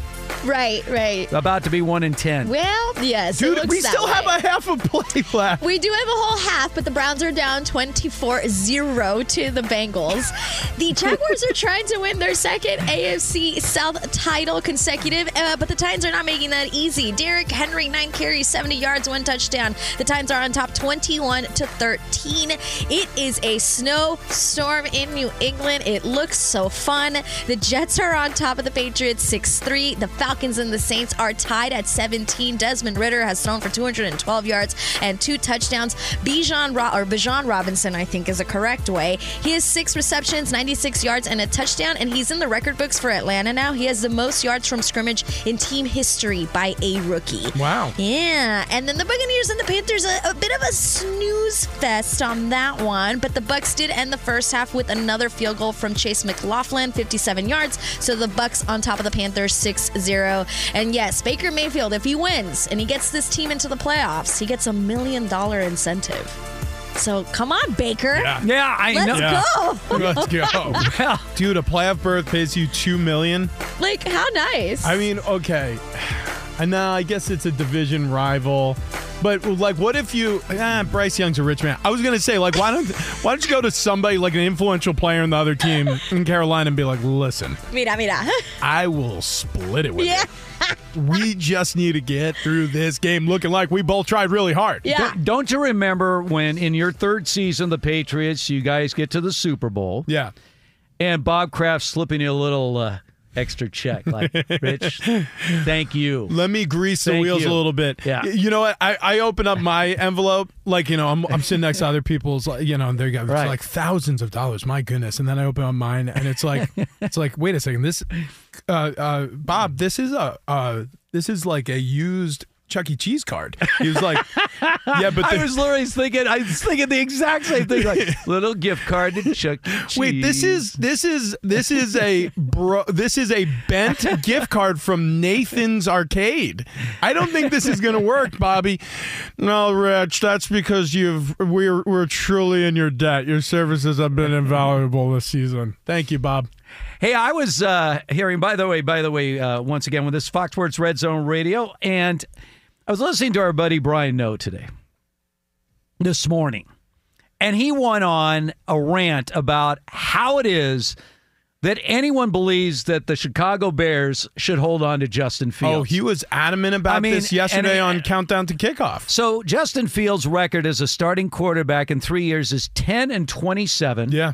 His career passer rating is 82. Right, and he was using that as the sole metric. That plus the fact that he has an even number of touchdowns to interceptions. Well, it's actually has 40 touchdowns, 30 interceptions, but pretty close. But I mean, the last 5 games, or whenever he came back from the thumb injury, he was using like the passer rating, career passer rating, and then touchdowns to interceptions since he's returned back from being injured as like these 2 tentpoles to his argument that Fields must move on. All right, so you have the number 1 pick in the draft, courtesy of the Carolina Panthers, and Caleb Williams is sitting there. Right.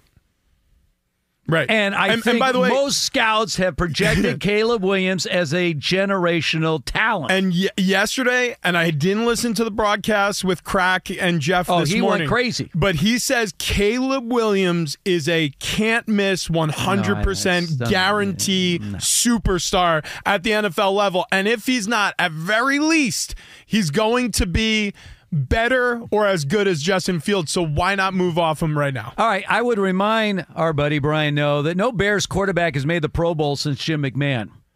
It is a graveyard for quarterbacks. The greatest Bears quarterback was Sid Luckman, and he played in the 40s. That was the greatest Bears quarterback, was Sid Luckman, and he played in the 1940s. Odd coincidence, the grandfather of Jess Driscoll. That's true. So no, I'm kidding. The idea that Caleb Williams, with all the quarterbacks the Bears have had over the years, that he will be different. Like he will jump in and suddenly the Bears become a juggernaut in the NFC. You know who the most successful Bears quarterback was? Mitchell Trubisky. He had a 12-win season. Dude, look at his numbers in Chicago. Look, here's the argument that I posed to Brian. And you moved up to the 2nd pick in the draft to get him. And here's what I'll say to anybody who's uninitiated, and it's not your fault if you never look, it's a class unto its own. You make it to the NFL, like you're obviously in a very rarefied group of humans, but to be a decent starter at the NFL level, it is really, really hard. I cannot express to you how difficult it is. And a lot of people who, you know, are deep fans of teams, like even the people who watch every single game sometimes don't respect or understand how difficult what Justin Fields, even with his record, a losing record as a starting quarterback, how difficult it is to be even as good as he is. And to say, okay, we've seen him for parts of 3 years due to injury, have some varied levels of success, but he's absolutely finishing this season strong. There's no questioning that. This is probably among the most successful stretch of his career so far as a starting quarterback in Chicago. To say it's time to move off of him and then also throw in with an unknown quantity at the college level when you have all of this draft capital that you can spend building a team around Justin Fields, or by the way, remove Justin Fields from the conversation for a minute. You're building a team. So whether or not Justin Fields, you extend him or next year is his final year in Chicago and you let him walk after 4 years of service, it's not to say that he is going to be the future quarterback. It's just to say that you're not going to gamble on a new quarterback out of this draft yet when you do have still somebody who has proven to be at very least a starter at this level, and he has some talent at this level. I would keep him for another year. I would see if he can do it. And if you've built a team successfully in the meantime, maybe you can trade for a quarterback. I don't know, like the Rams did, and go win a Super Bowl or improve your team dramatically. I don't know, like the Jets did unsuccessfully with Aaron Rodgers because he got hurt. But that's something that you can also evaluate as well. Here's what I don't understand. So Fields is 10-27 in his 3 years. Yeah. Trubisky in the previous 3 years was 25-13. So you got rid of Trubisky, and his last 3 years was 25-13. Yeah. With a coaching change. And you replace him with Fields, who's 10-27. And by the way, if you're talking about touchdown to interception ratio, in those 3 years, Trubisky, 57 touchdowns, 30 picks, 2-to-1 ratio. So they gave up on Trubisky, who they use all that draft capital to move up to the number 2 pick in the draft. What has he done since? What would you lean? Nothing. What would you lean on doing here? Like what? Like in your mind? Like I would try to get the McCaskey family out of ownership. Well, besides this goes back to again what I talked about with the Jets and the Chargers and the Panthers. If you say you could play, you're king for a day. Yeah. You're the owner of the Chicago Bears. I'm with you. I look at it. Quarterback alone is not going to make a difference. If you can get 3 number ones, think about this. If you got 3 number ones, which I would imagine would include future number ones. Yep. And it doesn't work this year with Justin Fields, then you have a number 1 to play with to get another quarterback. And I mean, look, one thing that we know about the college football ranks recently is we're seeing college football pump out these high caliber prospects year after year now, because the world of 7-on-7, right? The world of the high school quarterback throwing the football instead of being a handoff jockey, that's all changed. You now have guys who have been throwing since age 7 all the way through their high school career, all the way through their college career. These guys are ready to play the caliber or the style of NFL football. And also, the NFL offensive coordinators have caught up to times too. They're no longer just running their pro-style offense and like Tony Romo sitting on the bench for 3 years and learning the offense before taking over. No, nowadays, it's like we're gonna install an offense to your capabilities and your skill set. Who would you take between Bo Nix and Michael Penix Jr.? Now, Bo Nix just set a record, broke Mac Jones' record, highest completion percentage ever in an FBS season. Yeah. You obviously have watched Michael Penix, who's not a runner. The guy's a pocket passer. He can throw the deep ball. He can throw just rifle shots all over the place. But which one of those two guys, Bo Nix and Michael Penix Jr., would you project as the best prospect going into the NFL? It's so tough. I mean, those are two really talented guys, but who played a long career in college. There are some major concerns, and rightfully so, about Penix Jr. and some of his injury history. But his timing, his arm talent, his capability under pressure, and I don't just mean like pressure from the defense, but I also mean like pressure of the moment, big moment passer, his deep ball accuracy, his football acumen and IQ. I think Penix Jr. is the safest bet coming out of the draft this year. It's interesting now that still projected Caleb Williams 1 and Drake May 2. Yep. Yep. I mean, you see every projected in the draft. It's not Jaden Daniels. It's not Bo Nix. It's not Michael Penix Jr. It's still where we started the season. We'll Caleb Williams won, Drake made 2. Look, you've and I, we've been broadcasting together for a decade now, something like that. Like when it comes down to it, like every offseason, we know it. It's a juggling match. Like with these top quarterbacks. Do you remember when it was the Darnold, Mayfield, Rosen, Allen draft? Lamar Jackson was taken in the first round that year. I forget at the end of the first round. Well, right. End. But my point was, you had a lot of names being juggled there, right? You had a lot of names being juggled there, and all of a sudden Mayfield was the top pick. Almost nobody had Mayfield going. Everyone thought Darnold was going to go 1. So he goes to the Browns. And number who's 1 had overall. a better career, Baker Mayfield or Sam Darnold? Baker Mayfield has had a better career. Yes. Baker Mayfield absolutely has had a better career. He has had more opportunities too, and also didn't go to the Jets. Let's stop right there. Yeah. He didn't go to the Jets. That hurts. But here's my point, though, is you never know what draft day is going to yield, especially when you have this amount of talented quarterbacks coming out. All right, second half's getting ready around the National Football League. 6 games and games that matter in terms of who's going to get into the postseason. This is Fox Sports Red Zone Radio. Steve Hartman and Rich Ohrnberger. This is Fox Sports Red Zone Radio. We are live from the TireRack.com studios. The Jacksonville Jaguars are in big trouble right now. Not good. Tennessee just scored again. They lead 28-13, 12:45 to go in the third quarter. Derrick Henry, in what could well be his final game as a Titan, he's a free agent, 12 carries, 139 yards, and a score. He just had his 30th birthday. He'll be a free agent. Is he a free agent? He's a free agent. I thought he had years left on his contract. Yeah, this is it. He's going to hit the free agent market. So he was already talking about this possibly being his final game in a Titans uniform. And, he says, like everybody else, he'd like to stay with the organization. Obviously, it's been a great run for me. He made his 4th Pro Bowl this year. I know how much you hate Pro Bowls, but he had over 1,000 yards again. Any interest in a 30-year-old Derrick Henry in a free agent market? Any? I mean, not particularly. I think when you're looking around at the NFL and what this league year has yielded, especially after how much attention the running back position got this offseason due to a lot of the frustration you heard from Austin Eckler and Saquon Barkley and Jonathan Taylor, those guys underperformed. Austin Eckler was injured throughout the course of the season. So was Saquon Barkley. So was Jonathan Taylor. And then you get a guy off the waiver wire, Kyron Williams, who is Pro Bowl. He was sensational. Ford for the Cleveland Browns after Chubb goes down. He's been incredible this season. Like, I'm not saying good or great running backs are a dime a dozen. They're not. Derrick Henry was singular and impressive through a 3-year stretch in Tennessee, and an incredibly important reason why the Tennessee Titans were so dominant in their offensive and, frankly, their defensive performances, which was a big part of it too. But I digress to say, like, the undervalued or the lesser valued prices at the running back position is because you can't trust them to stay healthy. You just can't.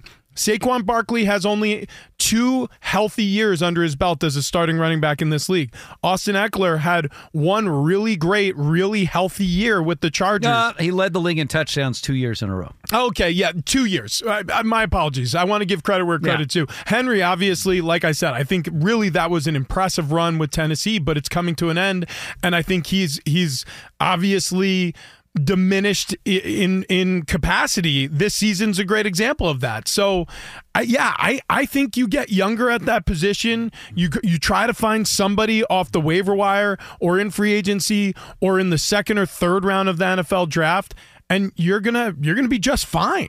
If the Jaguars lose, the field and the AFC side is set. Pittsburgh will make the playoffs. Jags will be out. Now the only question would be the order. Of course, huge game tonight between Miami and Buffalo to decide who wins the AFC East. Meanwhile, the Saints have just scored on a 26-yard touchdown pass from Derek Carr to Chris Olave, the rookie. And the Saints lead the Falcons 24-17. The winner of this game will win the NFC South if the Tampa Bay Buccaneers lose. And they're still in a battle with the Panthers right now. 6-0. No touchdowns in this game. Panthers have the ball near midfield right now. So Tampa's not home yet. Not even close. In fact, they are really, really struggling. So, by the way, you're looking at some severe weather around the country. It's beautiful sunshine down there in Carolina. Yeah. But for whatever reason, the Buccaneers offense is not clicking today. Well, the Carolina Panthers, they owe some credit here. Right now they're holding the Buccaneers to 2 for 10 on third down conversions. I mean, that's for two reasons. One, good plan against their third down packages, but also they're getting Baker off his spot. And if you get him moving with a lower body injury, obviously he's less accurate. And then also what they're doing on early downs, they're setting them up for these longer third down situations where it's tougher to convert. So they're staying. They're not allowing the Buccaneers to stay on the chains or stay on schedule, and it's having a big effect on their offense in this game. All right, the Cleveland Browns mailed in today's game with Jeff Driscoll. By the way, let me tell you about Jeff Driscoll. He was the National Gatorade High School Player of the Year. He went to Florida, didn't work out. Yeah. Then he went to Louisiana Tech. And he had some success there. And then, yes, and his record as a starting quarterback, 1-9. Today he's 5 of 12 passing, 44 yards, no touchdowns and 2 picks, a passer rating of 12.5. 6th-round pick. Jeff Driscoll right there as Joe Flacco sits on the bench. All right, much more coming up. This is Fox Sports Red Zone Radio. There's no distance too far for the perfect trip. Hi, checking in for... Or the perfect table. Hey, where are you? Coming! And when you get access to Resi Priority Notify with your Amex Platinum card... Hey, this looks amazing. I'm so glad you made it. And travel benefits at fine hotels and resorts booked through Amex Travel, it's worth the trip. That's the powerful backing of American Express. Terms apply. Learn more at americanexpress.com/withAmex. At Bet365, we don't do ordinary. We believe that every sport should be epic. Every home run, every hit, every inning, every play. From the moments that are legendary to the ones that fly under the radar. Whether it's a walk-off grand slam or a base hit to center field. Whatever the sport, whatever the moment. It's never ordinary at Bet365. 21 plus only. Must be present in Ohio. If you or someone you know has a gambling problem and wants help, call 1-800-GAMBLER. From BBC Radio 4, Britain's biggest paranormal podcast is going on a road trip. I thought in that moment, oh my God, we've summoned something from this board. This is Uncanny USA. He says, somebody's in the house, and I screamed. Listen to Uncanny USA wherever you get your BBC podcasts, if you dare.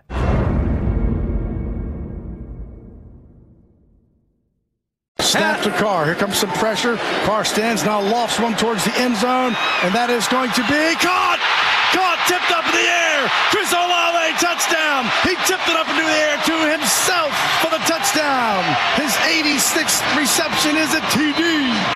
That's WWL Saints Radio Network, and the Saints have just scored again. Wow. To extend their lead over the Falcons, 30-17, pending the extra point, 8:54 to go in the third quarter. Again, a Saints win and a Buccaneers loss, and the Saints will be champions of the NFC South. This is Fox Sports Red Zone Radio. We're broadcasting live from the TireRack.com studios, TireRack.com. We're going to help get you there.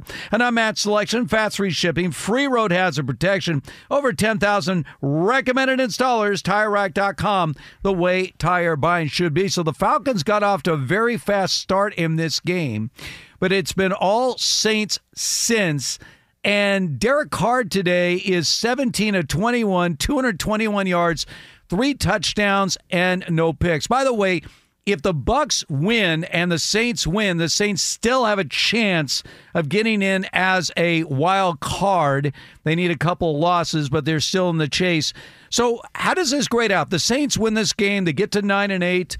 Dennis Allen seems to be safe right now as far as the Saints, but how would you rate Derek Carr's debut as the Saints quarterback? Up and down. I would say overall it's felt very shaky compared to the level of talent he has and the consistency we've seen while he was a Raiders starting quarterback. There were even times during the season where it felt like he and his offensive line in game weren't on the same page. But look, the ends do in certain cases justify the means. If you can find a way to vault into the postseason in your opening salvo as a starting quarterback, a lot can be forgiven, especially if the follow-up to this season is a more successful season. The big reason why, for example, the Denver Broncos are moving on from Russell Wilson is because there hasn't been success. There hasn't been a playoff berth. It's been underwhelming team-wide what's happened since he's been the starting quarterback and essentially the leader of this franchise. So it would be an enormous feather in the cap of Derek Carr in terms of incurring the trust of this new franchise and his teammates if he somehow finds a way to get the Saints into the postseason. If you look at his numbers and you take away maybe his peak years with the Raiders, they're pretty much in line with his numbers. I mean, he's completing 68% of his passes. He came into the game with 21 touchdowns, only 8 picks, so he's taking care of the football. So, I mean, the numbers are very comparable to what he did as the Raiders quarterback. Like you mentioned, he has some additional weapons. Maybe, of course, last year he had the league's leading rusher and maybe one of the top 2 or 3 receivers in the league in Devontae Adams. But it would be huge for the Saints if they could get into the postseason. Right now, they lead the Falcons 31-17 inside 9 minutes to go in the third quarter in that game. Now, coming up later, we got a number of games that matter. Speaking of quarterbacks, the Green Bay Packers, if they win today, they're in. They make it to the postseason, and this was the big question for Jordan Love and this offense. And if you look at Love's numbers this year, with a decent day today, he'll pass 4,000 yards passing. He's got 30 touchdown passes and 11 picks. He had a better year than Aaron Rodgers had this year. I mean, I would say for the Packers, this has been a big thumbs up. Jordan Love, like any first-year starter, has had some inconsistencies, but this is not a great Packers team. And if they do make the postseason, that's a pretty good step forward with your new quarterback. I think they've found their franchise quarterback. Now, they drafted him years ago. He backed up a Hall of Famer and a 4-time MVP, and that is an enormous void to fill. And so you have to put this debut as a starter into context. Like, think about what Mac Jones had to do in Foxborough. That's what Jordan Love had to do in Green Bay. Now, it was a little bit more of a complicated relationship with Aaron Rodgers and the Green Bay fans, especially on the way out.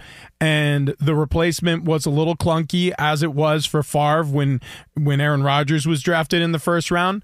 But overall, I mean, this is a quarterback in Aaron Rodgers who brought years of success to this franchise. And so replacing him is an enormous task. Now, Mac Jones really struggled replacing Tom Brady, for example. Jordan Love, having years to develop behind the scenes, it's been a much easier acclimation, but it's still really difficult to replace a talent like Aaron Rodgers. And so adding that context into this equation, this is an insanely successful season for Jordan Love. This is insanely successful. He handled the pressure. He handled the moment. He's got a big game ahead of him. And by the way, his contract is filled with playoff escalators. So he's got a lot to play for today. Can he handle that pressure? The Chicago Bears also want to play Rooner. This is a very contentious relationship. This is the biggest rivalry in the NFL. Oldest rivalry in the NFL. Justin Fields has a lot to play for on the other side. Huge game coming up later. Remember, the Packers started 2-5. 2-5. The win today, a 9-8 record will get them a wild card slot in the NFC. I was watching an interview with Sean McVay. Okay.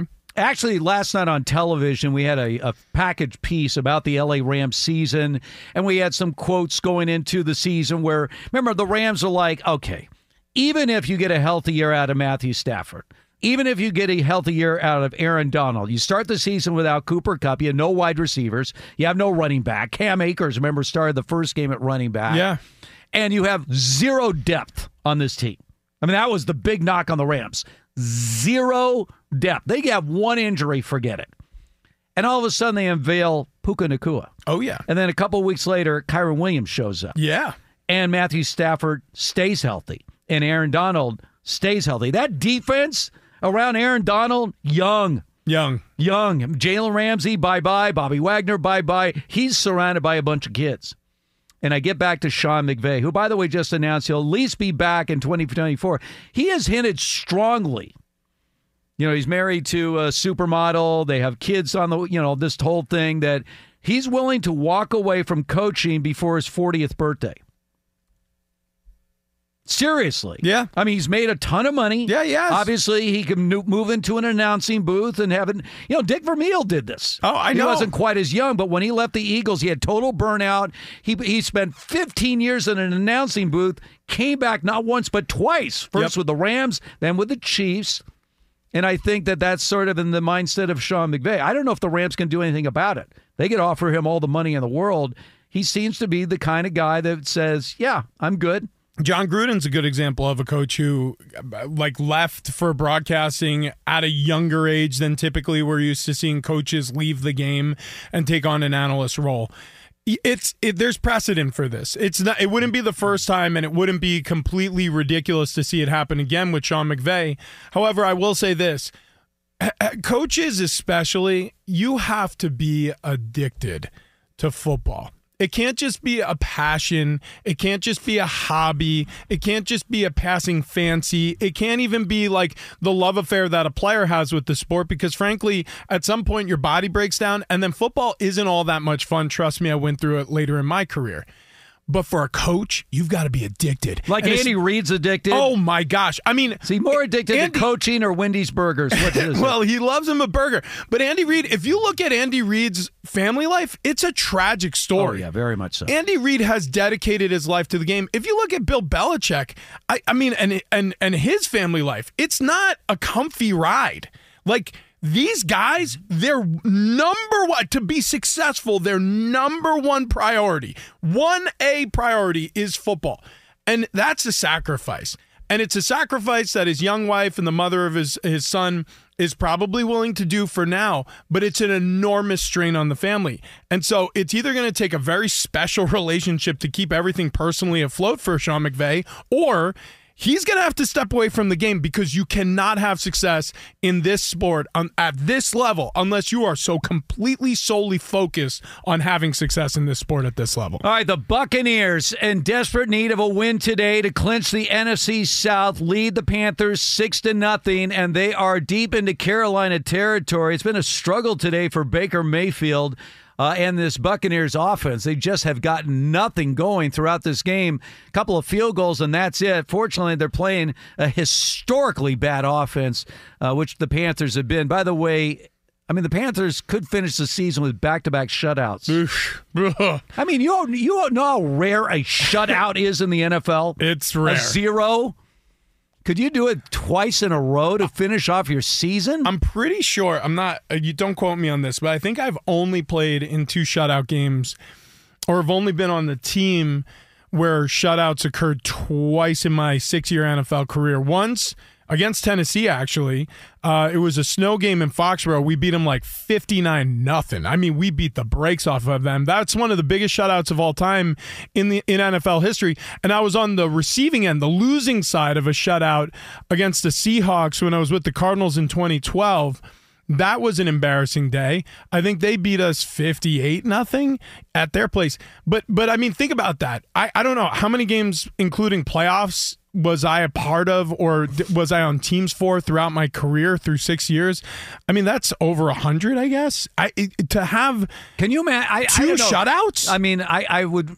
You'd have to look this up. A last time a team was shut out in consecutive weeks in the NFL. I'll look it up right now. I don't know what the last time it's happened, but right now the Panthers have a big 0. Buccaneers, it looks like, are going to have to settle for a field goal attempt after. I will say this for Carolina's defense. They have brought it today. Baker Mayfield has done nothing of note in this game. So it looks like the Bucs leading 6-0. It'll go for a field goal right now to try to increase the lead to 9-0. Again, the Bucs need a win today or they are out. The kick is good. 9-0 Buccaneers, 10:18 to go in the fourth quarter there. Meanwhile, they keep showing Bill Belichick throughout this Jets-Patriots game. There's nothing to watch on the field. It is a snow game. It is a blizzard. I mean, the field is absolutely blanketed in snow. It's all field goals. Jets lead 6-3. So first Belichick had the beanie on, Now he's got the scarf over his face. Hang on a second. This isn't as rare as you think. The last time a team was shut out in consecutive games. So there have been many teams who have been shut out in consecutive games. Searching after 1970, the Oakland Raiders have been shut out in 3 consecutive. I remember that one, 1981. Okay, while the record of 7 consecutive games is shared by the Louisville Colonels and the Hammond Pros. Yes. The most recent consecutive shutout was of the Cleveland Browns. Oh, the Browns when they were 1-31 over 2 consecutive years. Yeah. So 1-31. That was the 1-31 in 2 consecutive years. I mean, I don't even. How do you even do that? I mean, how do you get those are the Hugh Jackson years. Yes. You remember the direct quote was, "There's no way we'll be worse next year." Or he'll jump in the lake, and he jumped in Lake Erie, and they were 0-16 the next season. Yeah. Wow. Yeah. All right, by the way. So getting shut out in back-to-back weeks is more common than actually pitching shutouts as a defense is a lot more difficult. In the modern era, I think the Rams are the only recent team that's done it. The Rams had back-to-back shutout years when that defense was really humming with Aaron it doesn't Donald. take away from how bad this Carolina offense has been all season long. All right, so again, I keep watching Belichick thinking to myself, you're going to lose at home to the Jets. Well, it's a 3-point game. You're saying that like it's a fate that's been Bailey sealed. Zappi, I haven't seen him make a play. Wait a second, though. Bailey Zappi is a non-factor in this game. There is like 3 inches of snow on the field. This is a running back's game. Bailey Zappi, unless he can somehow muster 40 yards rushing, I don't think they're going to depend on him. What did you think of Dalvin Cook joining the Ravens? Well, after sitting out essentially a whole season with the Jets, I think it's a smart signing by the Ravens because if you look at the way the Ravens are built down the stretch run here, if they have an injury at running back, they're in trouble. And so it's kind of playing keep away a little bit. If you have the roster flexibility to either cut somebody and sign him, or if you're comfortable, putting somebody down on the practice squad who maybe you'll need later on, you can make a hard decision later on. Sign Dalvin Cook. I'm with it. I think it was a smart decision. And for Dalvin Cook, oh my gosh, it's like you grabbed onto the tail of a dragon. Like you can win a Super Bowl this year after being on one of the most dismal offenses in the NFL with the New York Jets. It happens. By the way, do you see Michael Irvin was upset that he didn't sign with the Cowboys? That would have been an interesting signing too, because if you think about Tony Pollard, especially in the wake of Zeke Elliott leaving the Cowboys, and the way everybody was expecting, okay, now it's Tony Pollard's time to shine. Another example of a running back who this offseason was a part of the chorus of us running backs, we don't get enough respect, we don't get enough money, had kind of an underwhelming season for the Dallas Cowboys compared to what expectations were. Dalvin Cook made sense going to the Dallas Cowboys. All right, we'll get back to these games as we're heading down the stretch. 6 games with a couple of huge games based on the outcome. Who's going to be in the playoffs? Who's out? Much more coming up. This is Fox Sports Red Zone Radio. 4-man front for the Titans. Dropping is Trevor. Looking. Fires in the left side of the end zone. That ball's going to be caught for the touchdown. Evan Ingram in the left corner of the end zone. Touchdown, Jacksonville. That's WJXL AM 1010 and FM 92.5 Jaguars Radio Network. So the Jags trying to get back in this game, trail the Titans 28-20. 12 minutes ago in the fourth quarter. Jags need to win to not only win their division, but to make it into the postseason. This is Fox Sports Red Zone Radio. Steve Hartman and Rich Ohrnberger. We're live from the TireRack.com studios. Hey, shortly after the show, our podcast is going up. If you missed any of today's show, be sure to check out the podcast. Just search Fox Sports Radio wherever you get your podcast. And be sure to also follow, rate, and review the podcast. Again, just search Fox Sports Radio wherever you get your podcast, and you'll see this show posted right after we go off the air. All right, let me run down the scores right now quickly around the NFL. 13 minutes to go in the fourth quarter. Bengals 31-0 over the Browns. Browns sitting everyone out of this game. The Lions still lead the Vikings 20-13. Start of the fourth quarter there. Again, the Titans leading the Jaguars 28-20, and the Jags have the ball back, trying to get a comeback here and salvage their season. Jets, Patriots. Can we just call this one right now? Sorry. before you move off that, let's update that real quick. 26-13 Detroit Lions. Amon-Ra St. Brown, number 10 touchdown on the season. No Pro Bowl for you. No Pro Bowl for you. That's still no Pro Bowl for you. Stupid. No Pro Bowl. Jets, Patriots. Yeah, 6-3 Jets. Start of the fourth quarter. All right, big game. Saints and Falcons. Again, the winner stays alive as far as the playoffs are concerned. Saints lead the Falcons 31-17. We got 13 minutes to go in the fourth quarter in that game. And the Buccaneers lead the Panthers 9-0. The Panthers were on the move. And then Bryce Young got hit, fumbled the ball, and the Bucs get the ball back. So the Bucs in pretty good shape right now, Rich. 5:35 to go, lead 9-0. And again, the Panthers well on their way to being shut out for the second straight week. Just doing Chicago a huge favor here, because regardless of the outcome of the game between the Bears and the Packers later, even though I'm sure Bears fans would love to knock the Packers out of the playoffs, they'll win the offseason because they have all that draft capital to work with. And if they trade down from that first overall pick, they'll have even more this season and years to come, which if I were in Matt Eberflus and Ryan Pohl's shoes, that's exactly what I would do. With a little job security, at least one more year, you stick it out with Justin Fields, you get some more draft capital, you bring in some players around that team to really improve the other pieces in place. And then my pitch to ownership after the season, depending on how the season finishes, whether it's a great season with Justin Fields, where obviously they would be extended and things are going well, or even if it isn't, you could say, look, we just need to fix this quarterback position and we're all set. We're ready to rock. So it's an important offseason for the Chicago Bears, and it's all thanks to a very good idea, trading with the Carolina Panthers, and then the unfortunate reality for the Panthers on the other side of the Bryce Young selection. By the way, this is exactly where the Packers were. I'm trying to remember. What year did the Lions... I believe it was last year the Lions knocked the Packers out of the playoffs. Right, the last game of the year. Yeah. The game was in Green Bay, and the Lions won the game and knocked the Packers out. That was the Sunday Night Football game. Right, so it's the exact same scenario for the Packers. Just home a game, different NFC win, North rival. Yeah, and a different quarterback for the Packers. All right, so we'll see how that all plays out. Looking at some of the other games coming up a little bit later on. Broncos and the Raiders. The Raiders have to make a decision as far as their coach is concerned. Antonio Pierce has come in, and he certainly has won the support of his players. Players across the board are saying, this is our guy.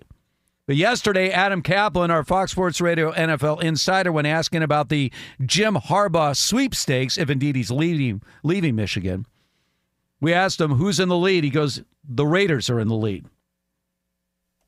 So how do you think that would play with the Raiders? You had Bisaccia, and you decided to go with Josh McDaniels. That failed. And you got a team that's 100% behind this coach Pierce, and you're going to give him his walking papers to bring in Jim Harbaugh. And with all the success Harbaugh has had, he comes with a complicated personality that can take over a team quite quickly. And he's been out of the NFL game for a while now. It's been a decade since he left the San Francisco 49ers. I think it's the wrong move. I really do. I think what you have with Antonio Pierce is a guy who understands the player mind at the NFL level. He's a guy who has been able to captivate a locker room and has been able to steady a ship that was, frankly, in turbulent waters with Josh McDaniels. He lost that locker room. And Antonio Pierce was able to put the pieces back together. And that Raiders defense was incredibly successful at times throughout the end of the season. And if they can build on that, this offseason, maybe add some pieces in the draft or free agency, if they can stabilize things at quarterback, which is the number one thing you need to do if you're the Raiders this offseason, well, then you got a real shot next season at, doing some work in that division. Because think about where the Chiefs are right now. That's unsteady. Travis Kelce's future, I don't know how much longer he's going to be able to do this for. He's looking like age is starting to catch up with him. Patrick Mahomes has looked uneven at times this season, even though he's barely the problem there.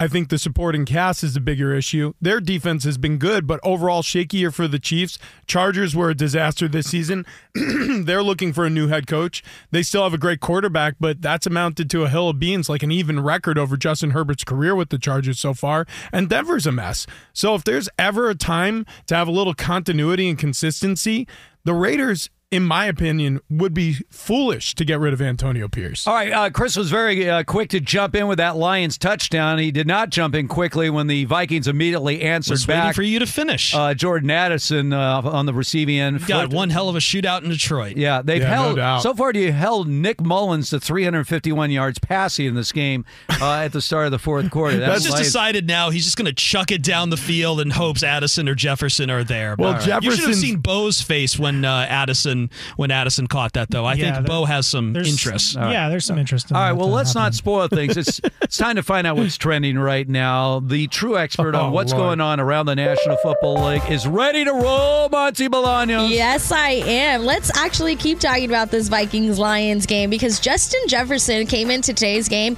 with 882 yards. Well, he now has 10 receptions, 176 yards, and a touchdown. He missed 7 games. He still broke 1,000 receiving yards. He's still the best. If I had to choose one wide receiver in this league, and there are a lot of great ones, I'd still take Justin Jefferson. Yeah, like 7 games missed, and he didn't play for like 2, had a limited in 2 games. Oh no, he is still kicking butt. But the Lions are on top of the Vikings, 27-20, early in the fourth quarter.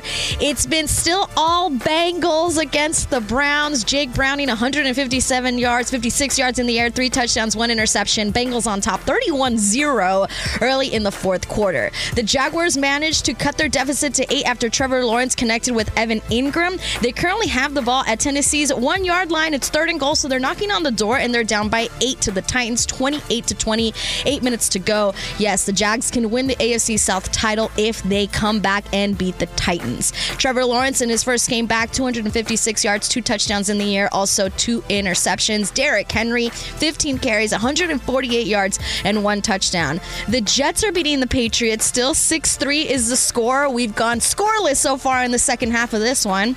The Saints have extended their lead over the Falcons. 34-17 is the score. 10 minutes to go in this one. And the Buccaneers are beating the Panthers, but it's not the type of game I was expecting, fellas.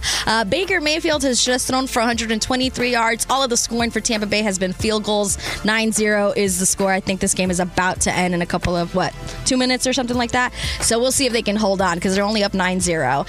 For the game to come later today between the Chiefs and the Chargers, the Chiefs have rolled out tight end Travis Kelce for their season finale. This was a coach's decision. So his streak of 7 straight seasons of at least 1,000 receiving yards coming to an end.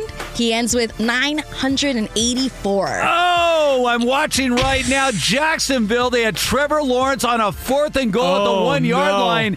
And he tried to sneak it, actually extend his arm. Did he fumble it? Well, they're saying, I don't know if the ball reached the goal line. I thought they got a bad mark. Oh, my goodness. And they come up. It is a turnover on now downs. Watch this. So he tries to reach over. And he's short. He's short, yeah. He is short. I thought they got jobbed on the mark on 3rd down. I thought it was like at the half-yard line. They ruled it at the 1.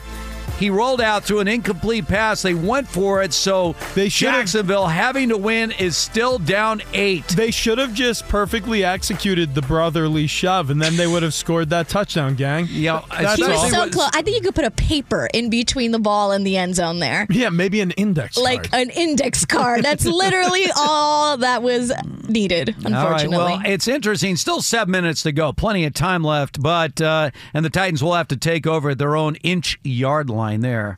Monty, did we cover it all there? We did. We're good. They're all good. All right, Monty, thank you very much. Once again, this is Fox Sports Red Zone Radio. So the Jaguars in need of a win. Very simple. If they lose, they are out. They are done. Steeler fans will rejoice because that will mean the Steelers have punched their ticket to the postseason. Saints are pulling away from the Falcons, already leading 34-17.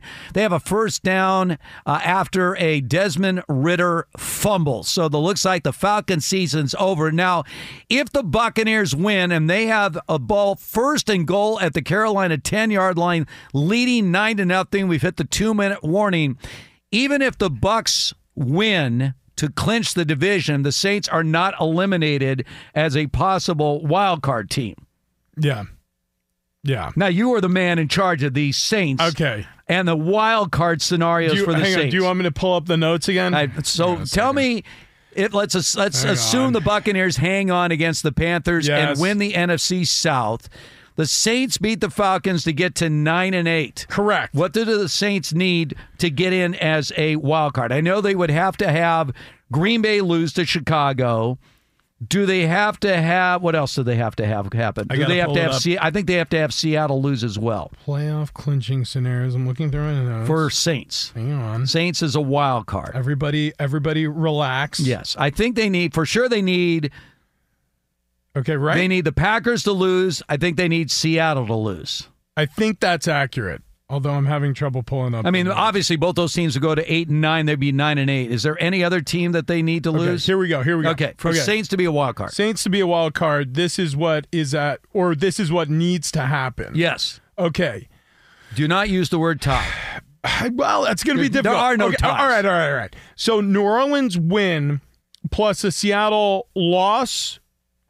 Or tie, plus a Green Bay loss. All right, so both that makes sense. All right, so in other words, the Saints with a win are still alive, but they would need Green Bay to lose at home to the Bears, and then they would have to have the Seahawks lose on the road against the Cardinals. Okay, so that would get the Saints in as a wild card. And by the way, not completely improbable. No. I mean, if you look at the way this season has gone, especially with Arizona, the teams that they've been able to sneak up on, oh my goodness. And the Jacksonville Jaguars, with zero discipline on their defensive line, were just drawn offsides. And so the Titans, who just got the turnover at their own half-yard line, get 5 yards of breathing space. What a completely boneheaded, undisciplined play by this Jaguars defense, who in recent weeks has really faltered and has been a big reason why they've looked so shaky down the stretch. The Buccaneers cannot get in the end zone. Or are they just taking a knee right now? I think they're just taking a knee. We're into the final seconds. The Buccaneers are going to win the NFC South. In fact, that game is now over. Buccaneers beat the Panthers 9-0. Panthers finished the season 2-15, getting shut out in each of their last two games. And Baker Mayfield and the Tampa Bay Buccaneers are your NFC South champions. Yeah, I mean, all they had to do was win. They just had to win, and they'd win the NFC South. So there it is. The South is decided with a 9-0 victory. Baker Mayfield, who was limping around today, he had a pretty decent day for the Bucs, and they survived to win, and that's all that matters, right? In the playoffs, and this was a playoff game for the Bucs. If you win, you advance, and that's all you care about. They live to face whoever's next, and they get to face them in Tampa Bay because they clinched the division. Well, it's either going to be the Eagles or the Cowboys. Right. That they know. Now, you talk about wishful thinking. We have one Chris here who his Lions right now still hanging on to a 27-20 lead against the Vikings. If the Lions win, they could ascend to the 2 seed if both the Cowboys and the Eagles lose. Now, both of those teams are on the road. The Eagles are taking on the 5-11 Giants, and the Cowboys are playing the 4-12 Commanders, division rivals. Chris, give us a scenario where you actually believe that both the Eagles will lose to the Giants and the Cowboys lose to the Commanders. So I think the Eagles' loss with everything to play for is a lot more realistic, just seeing their defensive struggles right now. We also just saw the Giants were had two different opportunities where they could have beaten the Rams last week. We're all still praising the Rams, but if Saquon Barkley gets his hands on that 2-point conversion or they don't miss a field goal, the Giants win that game. So the Giants are still fighting very hard at the end of the year. Commanders, that one's a little more tricky. The Commanders haven't won a game since the middle of November. Well, however, here's the guarantee. Ron Rivera will be fired tomorrow. That's 100%. But this spot last year, Week 18, the Commanders did beat the Cowboys. Oh, yeah. Yeah, that's not happening. I'm just saying, like, this isn't impossible. This isn't a team that will roll over. Let's talk about, we always know that every year you're going to have 6 or 7, on average 6.5 coaches are fired every year, right? That's correct. We've already had 3 with Carolina, the Chargers, and the Raiders looking for coaches. Okay, the Cowboys. Mike McCarthy. Go ahead. If they go belly up in the first round of the playoffs again... Like if they lose at home to the Green Bay Packers or if they lose on the road to Tampa Bay. If they lose in the first round of the playoffs. Yep. Well, I'm just giving you likely scenarios. Like if they're the first wild card team. Or let's say they end up as a wild card team and go to Tampa and That's lose. What I said. Yeah. If they go to Tampa and they lose, or if they host the Green Bay Packers and they lose, you're saying Mike McCarthy gone? Gone.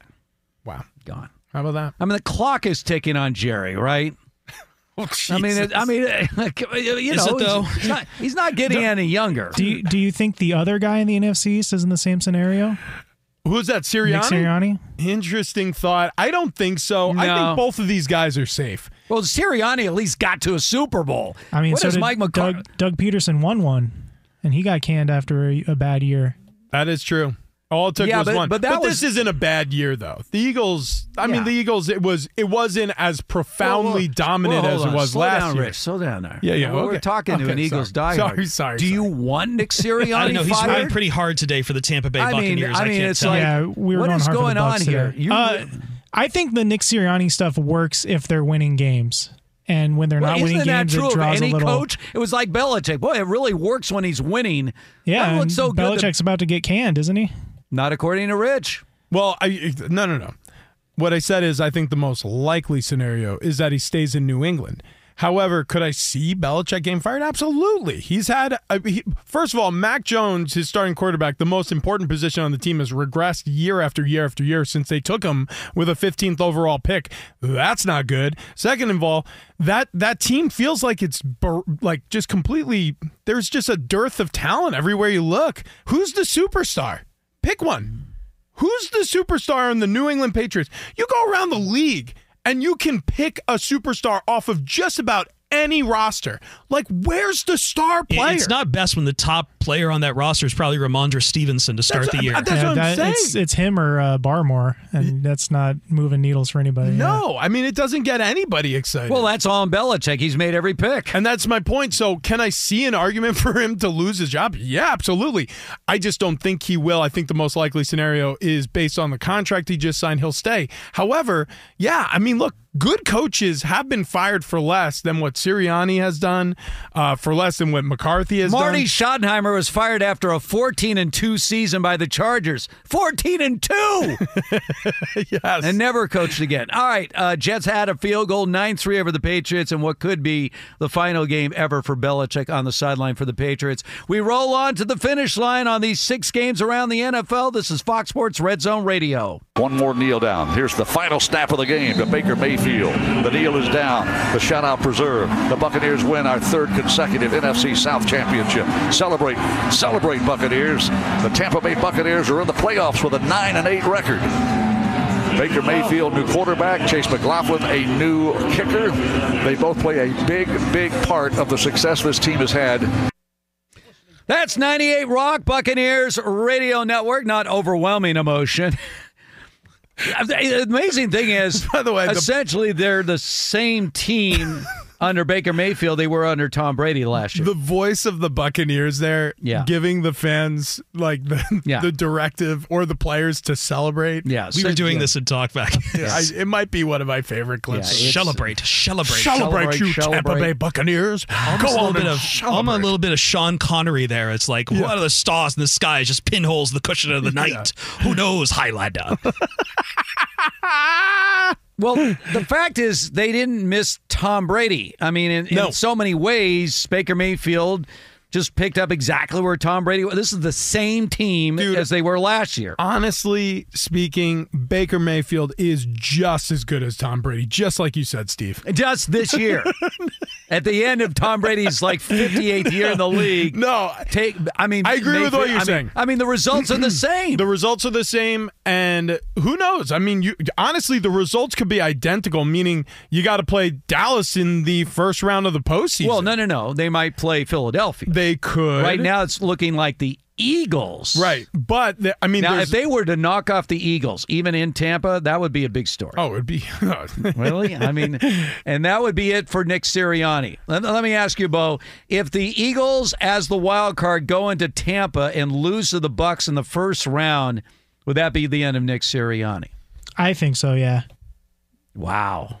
Jeez, you heard 1 it here year first. removed from the Super Bowl. Can't believe this. This is, okay, it's always easier to fire coaches. Who would you bring in? An 11-5 Nick Sirianni? Yeah, potentially a 12-win Nick Sirianni? Something I think I mentioned with Steve yesterday, or no, it was with Martin and VJ later in the afternoon. Remember last year when we gave the Vikings a bunch of crap for winning a bunch of one-score games? Yeah. Look at what the Eagles have done in their wins this year. But hang on, pause. So you're saying, and by the way, the Vikings smartly retained their 12-win, double-digit winning, I forget how many wins, but their double-digit winning head coach Kevin O'Connell. You're telling me a year removed from a Super Bowl berth, and after a 12-win season, even because they did it to Doug Peterson. Hang on. Wait. Because they won too many of those games close, they're like, that's it. We've seen enough, you idiot. You're out. I think the willingness by Jeffrey Lurie to move on from Doug Peterson the way he did wouldn't mean that Nick Sirianni is necessarily safe. I think that Nick Sirianni's act kind of it rubs people the wrong way if the Eagles aren't winning all these football games. Well, I definitely look. That is true of any head coach, and we kind of had that conversation at break. But I will ask you this: do you think that more of a reason why Doug Peterson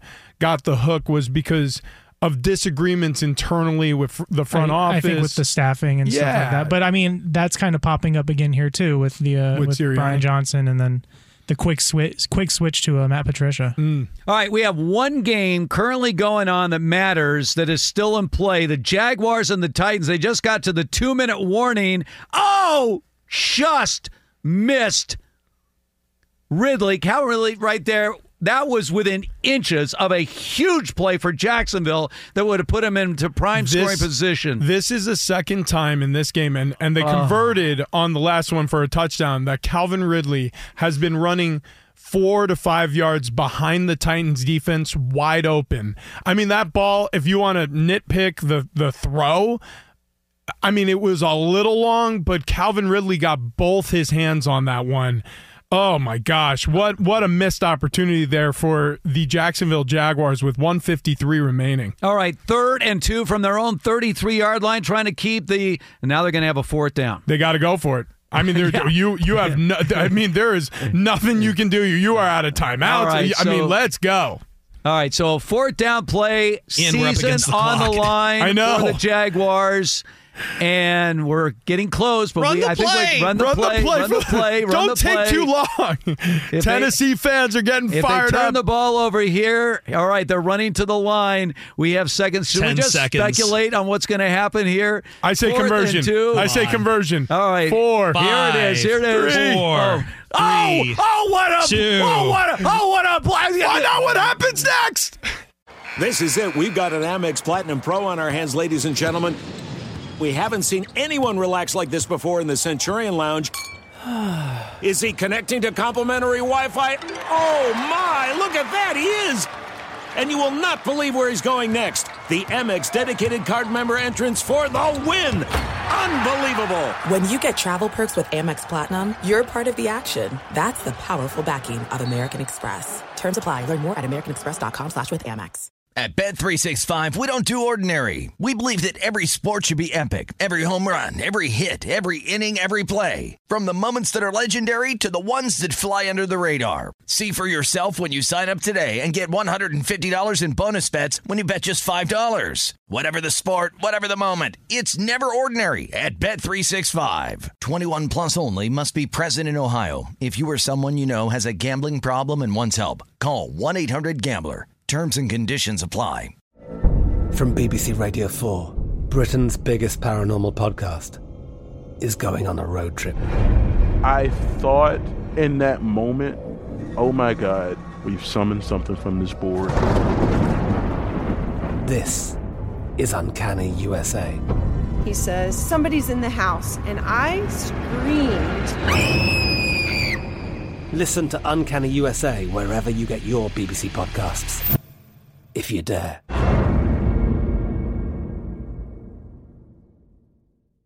Takes the snap, drops back, throws one over the middle, tipped, and on the carom, it's intercepted by Tony Adams. And Tony Adams will just turn turtle and cover up the football. That's Jets Radio Network, and we'll give you a full update on what they're doing to the New England Patriots. This is Fox Sports Red Zone Radio. We're broadcasting live from the TireRack.com studios. TireRack.com. We're going to help get you there. An unmatched selection, fast free shipping, free road hazard protection, over 10,000 recommended installers. TireRack.com, the way tire buying should be. We're inside 2 minutes to go, and the Jets scored a touchdown on a Breece Hall play. Breece Hall has, get this, 174 yards rushing on 36 carries for the Jets today against the vaunted Belichick defense. The Jets went for two inside 2 minutes to go, leading 15-13 instead of just going to 16-13. Oh, God. 16-3. They went for two. They lead 17-3. They flashed to Bob Kraft, the owner of the Patriots. He jumped out of his chair. He looked like yelling at somebody, give me a phone. Belichick in the entire second half, they have shown him 50 times. He's got a mask over his face. He has no headset on. Yeah. He obviously, his mouth is covered and has been the entire second half. Wait a second. No, did they just recover the onside? Did they just try an onside kick? What the hell just happened here? We had a fumble on the kickoff. Oh, my God. No, the ball, he was down. He was down. Okay. Because the kickoff play, the ball went loose. Did it? Ooh? I think it's Is that ball out? Because the returner may have fumbled the football. That's what's being looked at right now. I got news for you. This game is over. Hang on a second. Let me just read. Whether this is a fumble or not a fumble is not going to matter in the outcome of this game. So the Jets turn over the football on downs. Okay. And then the New England Patriots throw an interception. However, the Jets defender who intercepted the pass then fumbled the football, and the Jets got it back. Followed by 2 plays later, Zappe throws another interception, followed by the Breece Hall touchdown rush on the ensuing drive. Can the Belichick era in New England or altogether, if he decides to retire from coaching, can it end this way? Yes. This is going to be the parting sequence? It ends sequence? this way because I got news for you. It's only going to get worse. How do you know that? It's not going to get better Well, next how do year. you know that? Because I'm watching this roster. It is deplete of talent. Okay. By the way, time for a quick conspiracy theory. Yeah. What if Tom Brady comes out of retirement and plays for the New England Patriots Tom Brady is going to walk into his $36 million a year job next season. He said on his podcast, he said, I would have come back. I would have not retired if it weren't for my friends throwing me a surprise retirement party. By the way, you're welcome, Tom. You know, consider myself a close. You know what friend. I would say right now if I were the Patriots? I would take a knee at home to run out the final seconds. Oh man, I would. It's 17-3. There's 42 seconds left. You just had your quarterback sack. Belichick he hasn't been mic'd up the entire second half. How do you know that? You haven't been paying close enough attention to his attire. They've shown him 1,000 times in the second half. There has to be a reason. He's got no headset on. His mouth is covered. It's freezing, obviously. Yeah, Robert Kraft, right now, he did a beeline to the exit. He got up, shook hands, and he left. You know, hang on. He's not leaving. He probably just came down to the sideline to shake Bill's hand and say, Bill, now it's important for you to understand next season we're going to have a much better season. Can't wait to see you after a break. I'll tell you another coach that might be in trouble. Arthur Smith and the Falcons lost 48-17 to the Saints. So the Falcons lose 48-17. Arthur Blank was down on the field as well. Look at Belichick. Is he adding layers? See, look, he's wearing a headset. I told there you. he is. Now he is. He put one on. I think he was told that Bob Kraft was coming to the field. He just put one on. It's not even a real mic. You're telling me that he put that on just so he can prove to Bob Kraft that he's actually coaching today? His mouth is covered, so you can't hear him. You are on one today. I'll tell you right now. Why are they showing him constantly right now? Bill Belichick stands on business.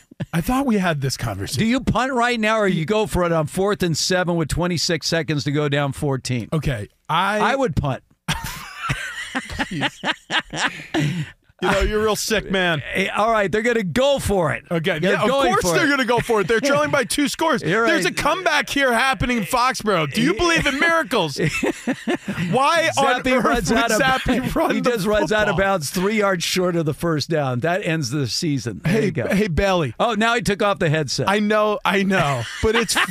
I'm telling you, that headset was not on. We can't even be sure that that's actually Bill Belichick, you guys. I mean, it could be an imposter. You remember last year? He's in the HVAC right now, about to descend upon Steve Hartman. With the whole DeMar Hamlin, is it or isn't it a body double? Like maybe it is a Belichick body double today. I have no idea, but whoever that's 4 and 13. It's me, Austin. It was me all along, Austin. Right now, Bill is currently in L.A. before kickoff of the Chargers game. Actually, is that in Denver? He might be in Denver.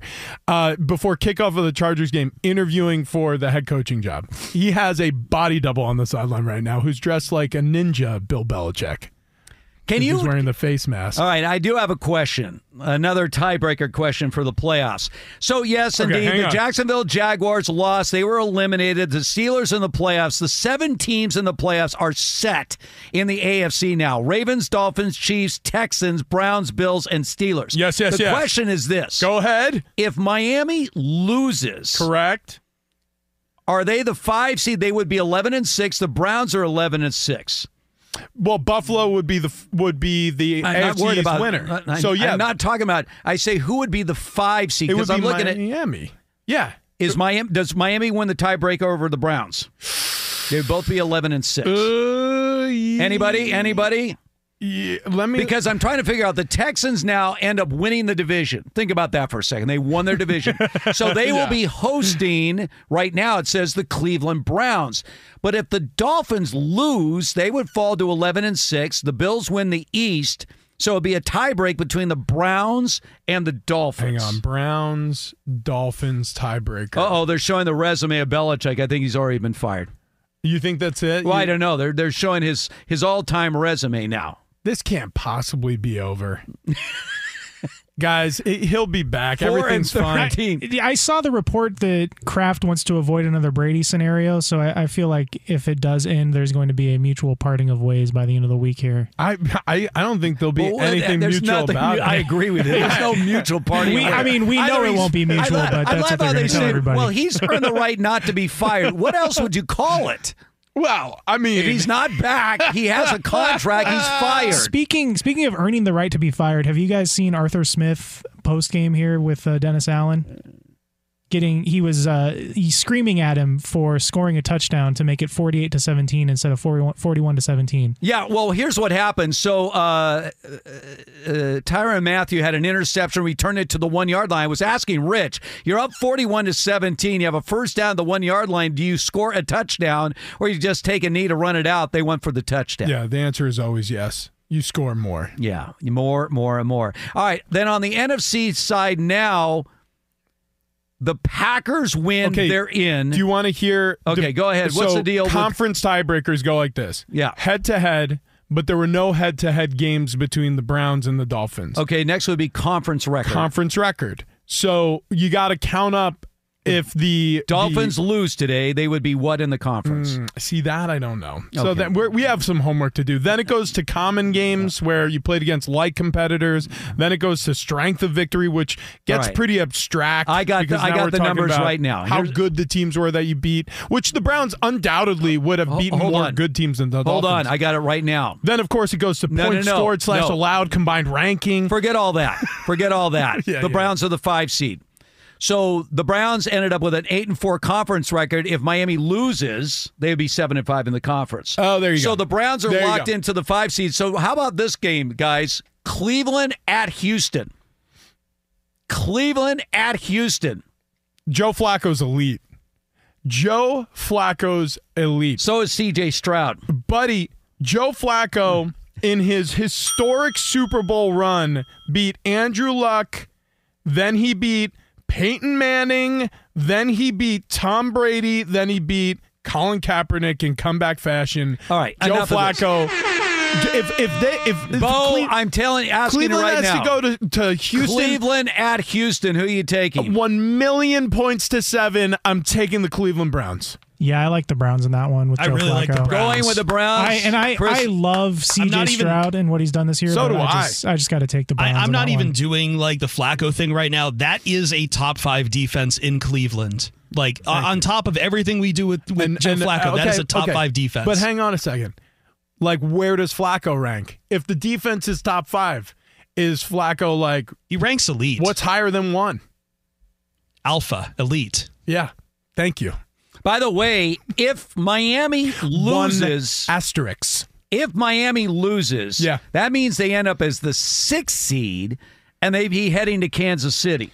Miami at Kansas City. That's a fun game. I think both of those games are really fun. Styles make fights, right? So Cleveland with their bully defense going against the rookie quarterback, and DeMeco Ryans at home in Houston. Joe Flacco off the couch taking naps at halftime of primetime games. I mean, that's intriguing. And then Dolphins, Chiefs, 2 of the, arguable over the past 5 seasons, or 3 seasons, highest powered offenses. That's going to be a fun watch, too. Now, if you're the Chiefs, you'd much rather play the Steelers. So if the Bills lose... From the Fox Sports Studios in Los... Hello, yes. Exactly. Already getting a starter next week. We got all kinds of Play the sound horns. effects. Fire them up.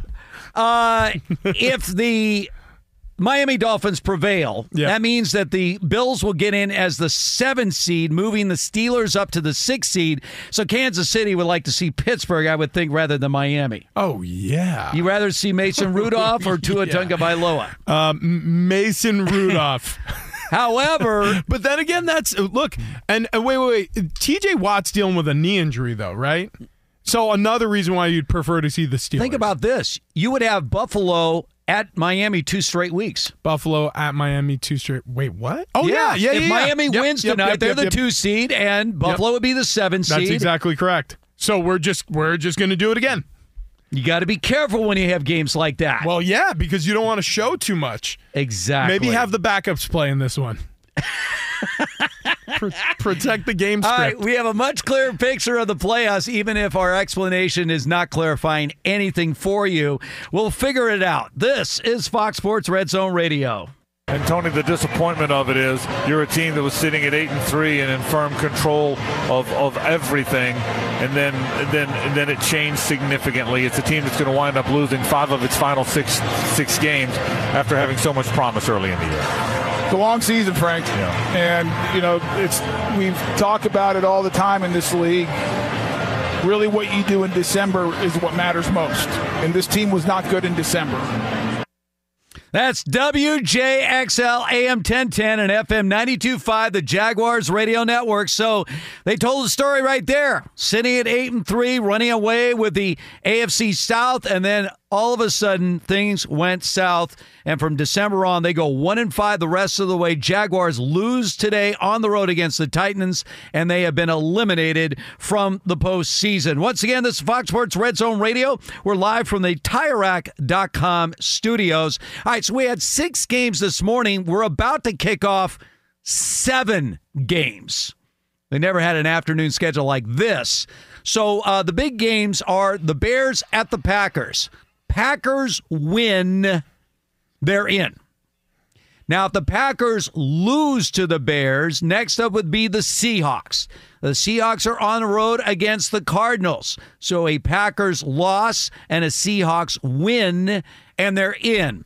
If both the Packers and Seahawks lose, then the New Orleans Saints get into the playoffs. So those are the scenarios right now as far as the playoffs. On the NFC side, as we mentioned, the AFC side, the only thing to be determined right now is who's going to win the AFC East. We're going to find out later tonight as the Miami Dolphins host the Buffalo Bills. Now, if the Dolphins beat the Bills, Guess who they'll play in the next round of the playoffs? First round. They will host the Buffalo Bills because the Bills will drop to a 7 seed and Miami would be the 2 seed. I love this so much. Yes. I mean, this is what's beautiful about the end of the regular season. For all the conversation about who's benching all their starters, Baltimore's not playing anyone, the Rams are starting a backup, Carson Wentz taking on whoever it is out there in San Francisco. I mean, there are some dog games on this schedule, but there are so many games of consequence, and there are outcomes where truly, for example, Chicago, playing for nothing. I mean, they've already shored up the main goal this season at this point with a lost season from a playoff standpoint, which is to have the first overall pick, and they had nothing to do with it. The Carolina Panthers did all the work for them. So, I mean, all they're playing for is just keeping the Packers out of the wild card. And the Packers last year, last game of the year against the Lions, a win put them into the playoffs, and they lost at home to the Lions. And you look at Justin Fields and what his season has looked like after coming back from the thumb injury, the heater that the Bears have gone on. I mean, he could finish the season with a little momentum heading into offseason, whatever that means. There's no such thing as momentum into an offseason, but you catch my drift. When it comes down to an organization making a decision on your future potentially, whether you get traded, you get extended potentially. I mean, could you see that? Justin Fields with a big win over a divisional rival. If the Bears find a way to embarrass the Packers and he has a dynamite game, maybe you get to the negotiation table and you say, hey, Fields, we're going to sign you long term, but it's going to be for a song.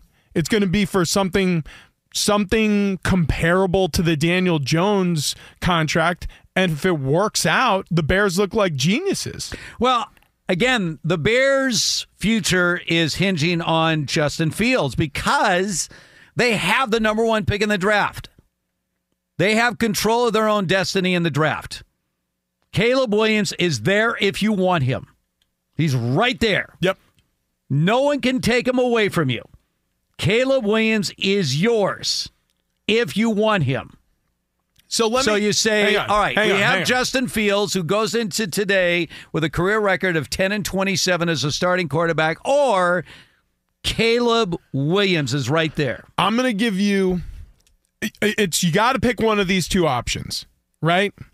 You either use that draft capital however else you want to use it, not on a quarterback, right? You want to trade down, you want to rebuild the offensive line, get offensive weapons like Harrison Jr. out of Ohio State, whatever. But you're not allowed to get a quarterback because you've signed Justin Fields to a 4-year extension, and it's something shy of what Daniel Jones got in New York, right? So, I don't know, $35 a year. Right? Because he hasn't had as much success even as Daniel Jones in his time as a starting quarterback.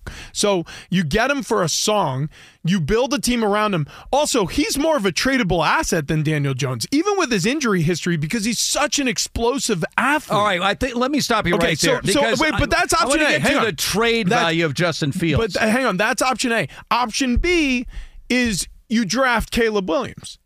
Which one would you rather do? I know I am steadfast. If you're giving me those two options, I'm trying to extend him for a low amount so that if he is awesome, then we look like geniuses. If he's, what he's been, which is kind of average at times, really explosive at times, at least he's tradable with a low ceiling salary or lower ceiling salary.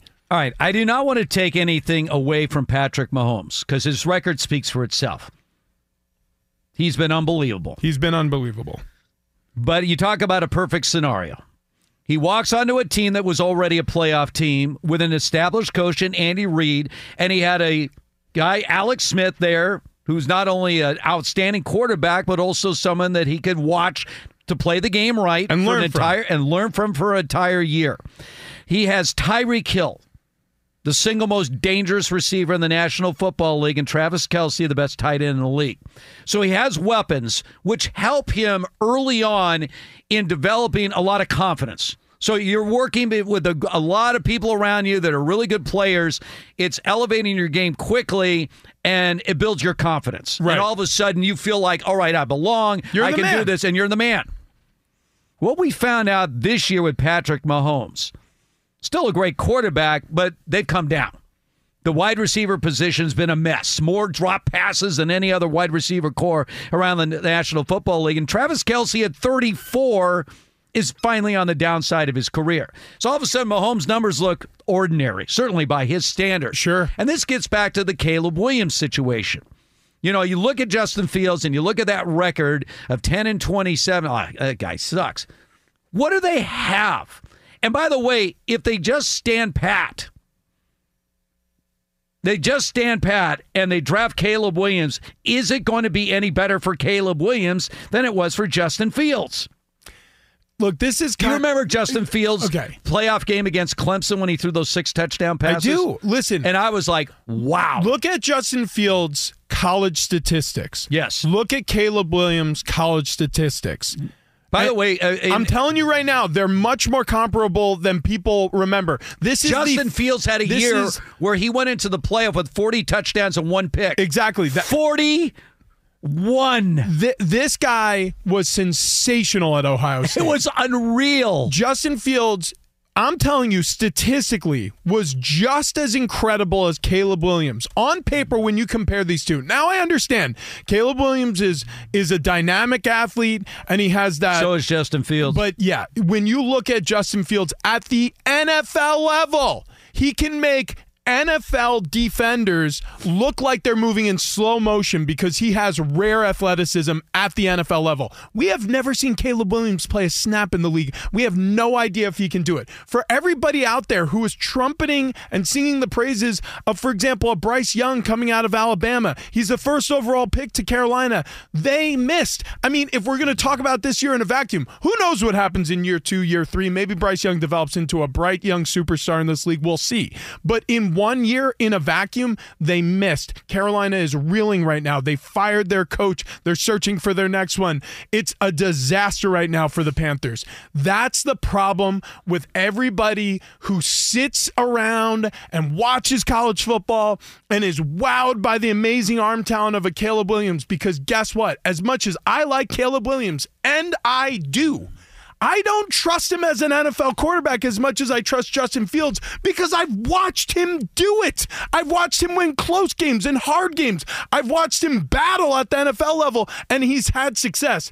It hasn't been a lot of success. He's still developing. There's no question about it. But if you're asking me today who I would throw in with if my job was on the line, if I was Matt Eberflus, if I was Ryan Poles, it's Justin Fields. 2019, which was Fields' first year as the Ohio State quarterback after transferring from Georgia, they went into the playoff game against Clemson. They were 13-0. Yep. Having won the Big Ten championship. At that point, he had 40 touchdown passes and 1 interception. 40 touchdowns, 1 interception. Pretty good. Pretty good. Not bad. The reason he didn't win the Heisman Trophy, there was a guy named Joe Burrow that year. Yeah, he was pretty good also. Turns out he was also very good. Joe Burrow that year, including in the playoffs, threw 60 touchdown passes. So, again, it's hard to read. When I watch Caleb Williams play, and I saw a lot of Caleb Williams, he does make certain plays that you say, all right, that's special. He can make certain throws. He has mobility. There's a lot there. But it takes more than quarterback talent to win in the NFL. Everybody will tell you that. All right, let's find out what's trending right now. Now, Monsi, we just finished 6 games. Are you ready for 7 now? Yeah, I can't believe there's 7. I was like, I'm used to working or doing my hardest work in the morning. Correct. You know, this is usually where I chill. Yeah. And now I can't chill. I got 7 games. 7 games kicking off. Which, it keeps the day going, and all 7 games are underway, still scoreless, although the San Francisco 49ers are in the red zone against the Rams. So we'll keep you updated on these games. But 6 games have wrapped up. The Titans, they beat the Jaguars 28-20. Jacksonville has been eliminated from the playoffs. The Texans are the AFC South champions. They will host the Browns in an AFC wildcard playoff game next week. The Bills and the Steelers have also clinched playoff spots with all of these wins and losses today. Derrick Henry, he may have said goodbye today to the Tennessee Titans fans. He went on the big screen and he basically said, Titan fans, thank you for the greatest 8 years of my life. He had 153 yards rushing today. Yes, he did on a touchdown. And you mentioned that he'll be a free agent in March, so it seems like he said goodbye. That's what it seems like. Buccaneers have clinched their third straight NFC South title after beating the Panthers 9-0. They're going to host either Dallas or Philadelphia in a wild card playoff game next week. With the Bucs win, the Falcons were eliminated. Now the Falcons, they played the Saints. The Saints crushed them 48-17. But after the game, Arthur Smith was pissed at Dennis Allen. You could see a video. A lot of F-bombs were dropped because the Saints faked a spike at the very end with like 1 minute to go, and they scored another touchdown. Now, is there bad blood between the two division rivals, obviously? Obviously, but he was mad. You could tell that he was not a fan of their decision. There's already a report that Dennis Allen started his post-game press conference with, "I'm going to apologize to Arthur Smith." Because it's like, why did you score? I get it. Well, Rich is of the mindset, because this happened where Tyrann Mathieu had intercepted a pass for the Saints and had returned it to the 1 yard line. There's inside, but didn't have to go. Exactly. Do you go for the touchdown or you take a knee? And they went for the touchdown. They went for the touchdown. Yeah. So listen, I here's my problem with this. Dennis Allen owes nobody an apology. Arthur Smith should probably find somebody else to complain to other than the opposing head coach. This is the NFL. These are millionaire coaches. They're getting paid to score points. Grow the hell up, Arthur Smith. I mean, honestly, what the hell are we even doing? What, your feelings were hurt? That's what it is. Sorry, Artie. We left our feelings in high school football, like where it was for the love of the game. What a ridiculous series of events. And Dennis Allen, shame on you for apologizing to that madman. That's actually what the comments on Twitter are. Why are you apologizing? I'm appalled. I really, truly am. I just want to say this, too. Like, as someone who's interviewed Jamal Williams twice, that is a sweet, sweet man. He deserves to have a touchdown. And his players did the right thing for him because screw you. Right. Who cares? It's kind of weird that Dennis Allen would publicly admit that his players undermined him. Yeah, and he did say that they wanted to get him a touchdown. What an embarrassment for Dennis Allen. Everybody here looks I know stupid. ownership wants to bring him back, but you just had a player insurrection happen in the final play of the season. All right, so let's fire both those coaches. I mean, complaint spot from me. Would anybody in the NFL really lose any sleep if both of them lost their job? I mean, I don't. You're telling me you guys wouldn't miss Arthur Smith and Dennis Allen? Yeah. Okay, well. Maybe a few.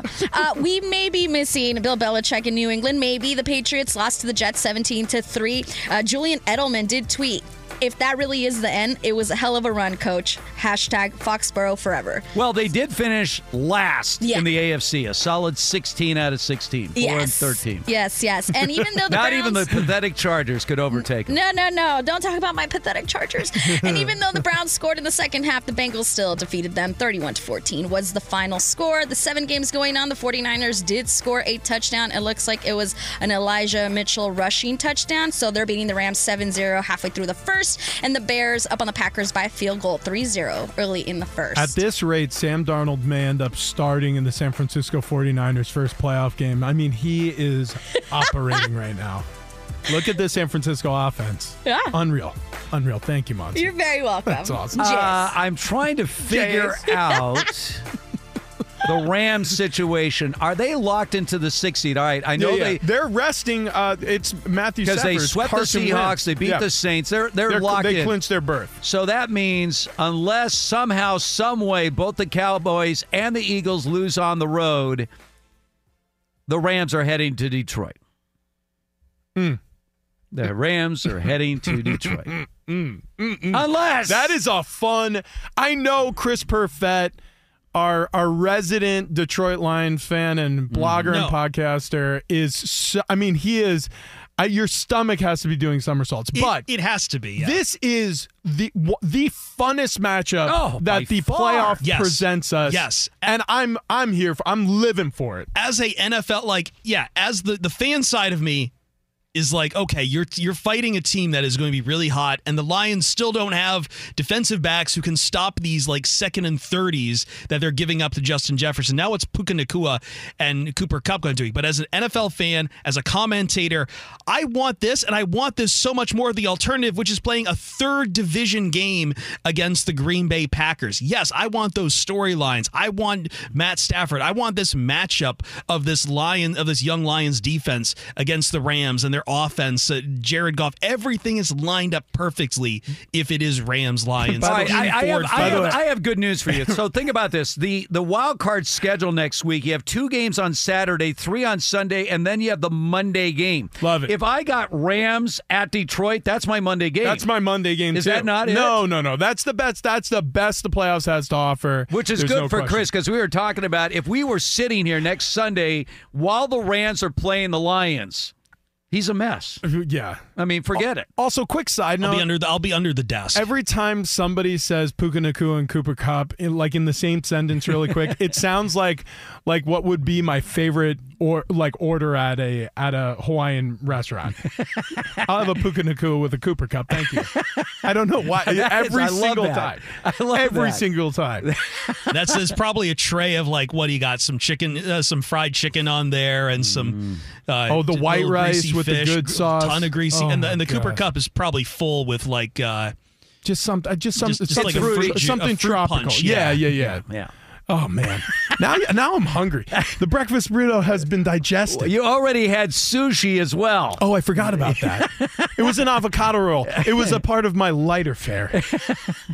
Anyways, I had some good food. I was in Arizona. I had some good food, dude. AZ can do it. Yeah. The question is, can the Cardinals? The Cardinals can kind of screw everything up here for the Philadelphia Eagles. I mean, all right. Well, we already have determined the fact that our resident Eagle fan Bo is ready to fire Nick Sirianni. Yeah, he wants him out. He wants out. He wants him out.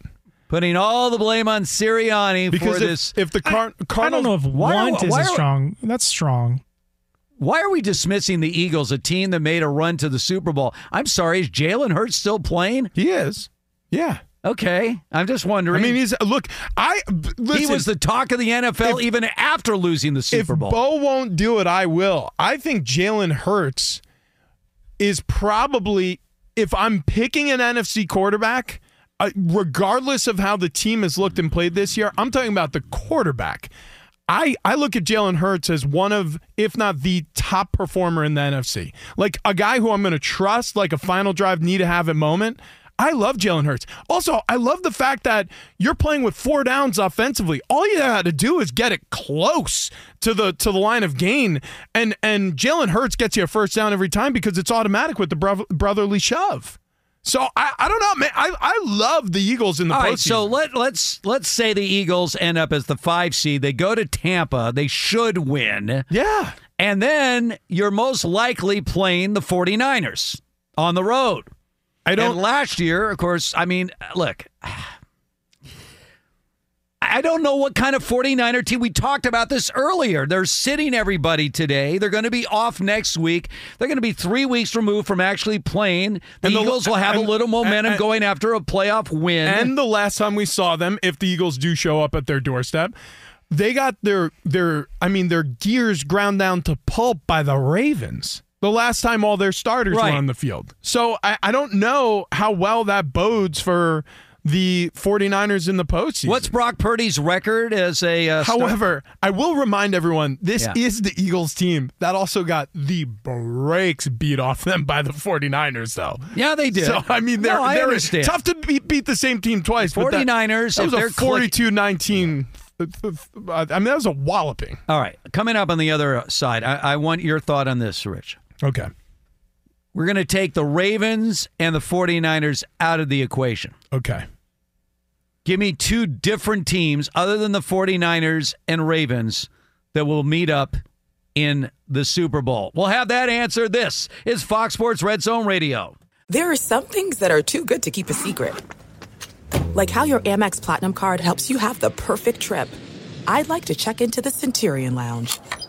Or how it seems like you always get those hard-to-snag tables. Ooh, yum. And how you get the most out of select can't-miss events. With access to the Centurion Lounge, Resi Priority Notified, and Amex card member benefits at select events, you'll have to share. That's the powerful backing of American Express. Terms apply. Learn more at americanexpress.com/withAmex. At Bet365, we don't do ordinary. We believe that every sport should be epic. Every home run, every hit, every inning, every play. From the moments that are legendary to the ones that fly under the radar. See for yourself when you sign up today and get $150 in bonus bets when you bet just $5. Whatever the sport, whatever the moment, it's never ordinary at Bet365. 21 plus only. Must be present in Ohio. If you or someone you know has a gambling problem and wants help, call 1-800-GAMBLER. Terms and conditions apply. I'm Katya Adler, host of The Global Story. Over the last 25 years, I've covered conflicts in the Middle East, political and economic crises in Europe, drug cartels in Mexico. Now I'm covering the stories behind the news all over the world in conversation with those who break it. Join me Monday to Friday to find out what's happening, why, and what it all means. Follow The Global Story from the BBC wherever you listen to podcasts. Steve Hartman and Rich Ohrnberger, Fox Sports Red Zone Radio. We are live from the TireRack.com studios. Well, the gang today doing a tremendous job as always. Monsi. We really did it, guys. Starting the day off. We're really happy she's nursing hangovers on Sunday mornings, so she brings on those breakfast burritos. I don't know what it... No, I'm fine. I don't know what it is. If you're, I'm going to start finding the places you eat on Saturday nights and ordering you margaritas. No. Or palomas or daiquiri, whatever it is, cosmopolitans. I legit don't do that because it's always the sugar that makes me feel kind of a little gross the next day. Mm-hmm. But I went to a thing called Fork and Film, and they showed us Home Alone, and they fed you meals pertaining to the movie. It was awesome. Like they did one with Harry Potter, and I heard of this. It's really awesome. I have a problem with that. Why are they showing Home Alone on January 6th? It was last day. It was like their holiday movie. That's way past the mark. No, it's not. No, it's not. It should actually end on Christmas Day. Bo has been moping around here like Eeyore. It's not just a Christmas movie. What the hell is the matter with Bo today? There is always a good time to watch Home Alone. Now you're going to say like Die Hard is not just a Christmas movie? There is always a good time to watch Home Alone and be transported to the fictional city of Chicago. Thank you. Exactly. Exactly. It's beautiful there. Yes. Well, you heard Chris. Wish it was real. Chris is rooting. By the way, Giants are dominating the Eagles already, 3-0. So you're feeling good about that. And meanwhile, the Cowboys, unfortunately, are up 7-0 in what will be Ron Rivera's last game as Commanders head coach. Well, if it were up to you, hang on. If it were up to you, Steve, the names just in the NFC East alone that you've mentioned should probably be on the chopping block. Ron Rivera, Mike McCarthy, Nick Sirianni. I know. Turning over, and I'm sure after the playoffs, we're going to have Mike McCarthy added to that when he blows when his Brian Daboll is the only safe coach in the NFC. Brian Daboll is the safe coach. Imagine starting the year like middle of the year saying that. This is insanity. No one's safe. No one's safe. And then there's Bo, who AJ Brown looks like he just fumbled and he's on the ground in pain. Oh, that is not going to bode well. Well, that's no.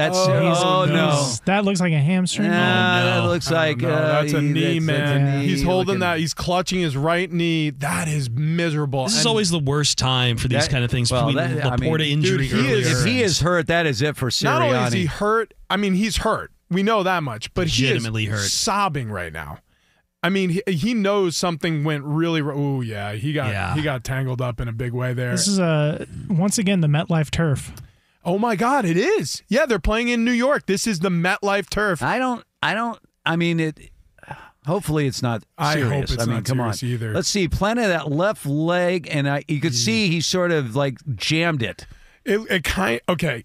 I'm not going to tell you. I'm not going to. This isn't a diagnosis. I'm not a doctor, but I've had an MCL tear, And I'm letting you know that's how they go. Oh, when somebody lands on the outside of your knee and it puts strain on the inside ligament. Well, that's a good thing you didn't want to alarm any Eagles fans. Well, I'm just saying.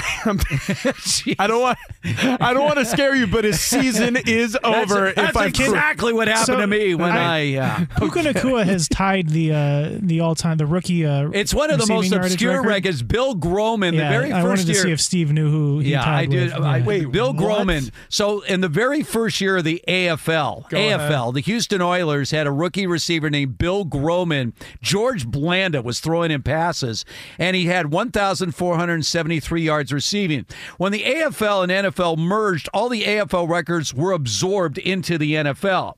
So that is still the all-time record, or was, until Puka Nacua just tied the record for most receiving yards. Not Randy Moss. You think of all these great rookie wide receivers we had. Jamar Chase a couple years ago. This guy, Bill Groman, had held this record since 1960. Jeez.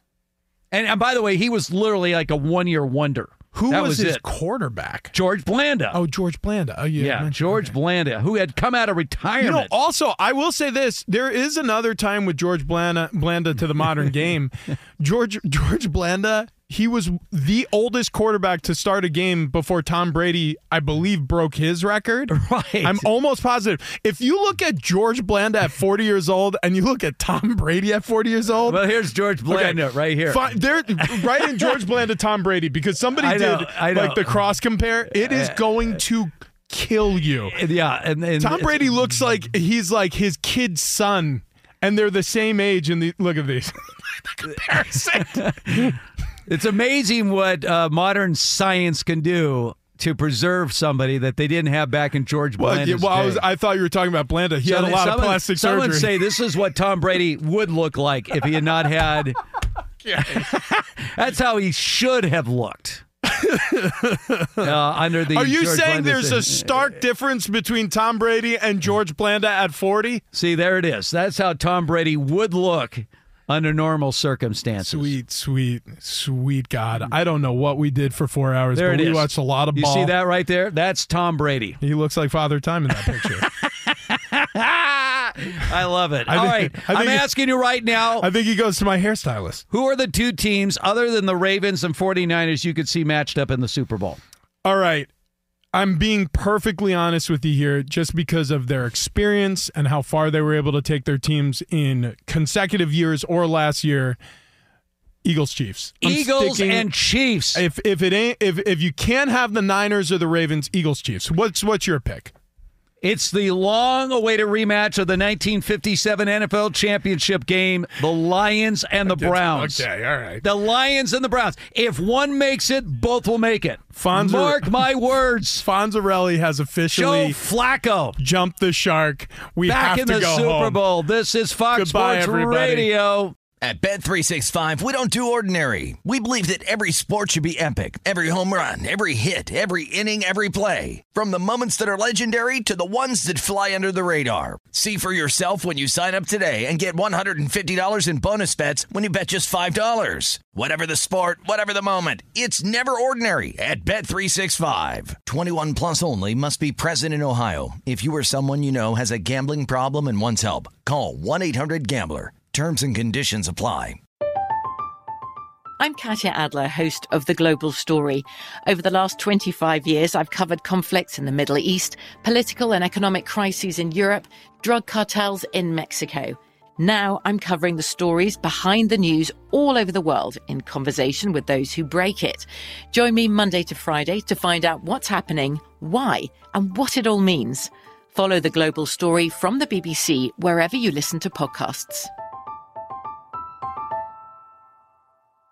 Xfinity has free premium networks for everyone this month, no matter what kind of entertainment you love. Addicted to true crime? Catch killer cases and more spine-tingling shows on A&E Crime Central. Crave adventure? Explore Asian action movies on Hi-Ya. Searching for something extreme? Check out skating, snowboarding, and more on Fuel TV Plus, the global home of action sports. And find crowd-pleasing bops on iHeartRadio's Hit Nation playlist. There's new free shows and movies to love every week. Say free this week in your Xfinity voice remote.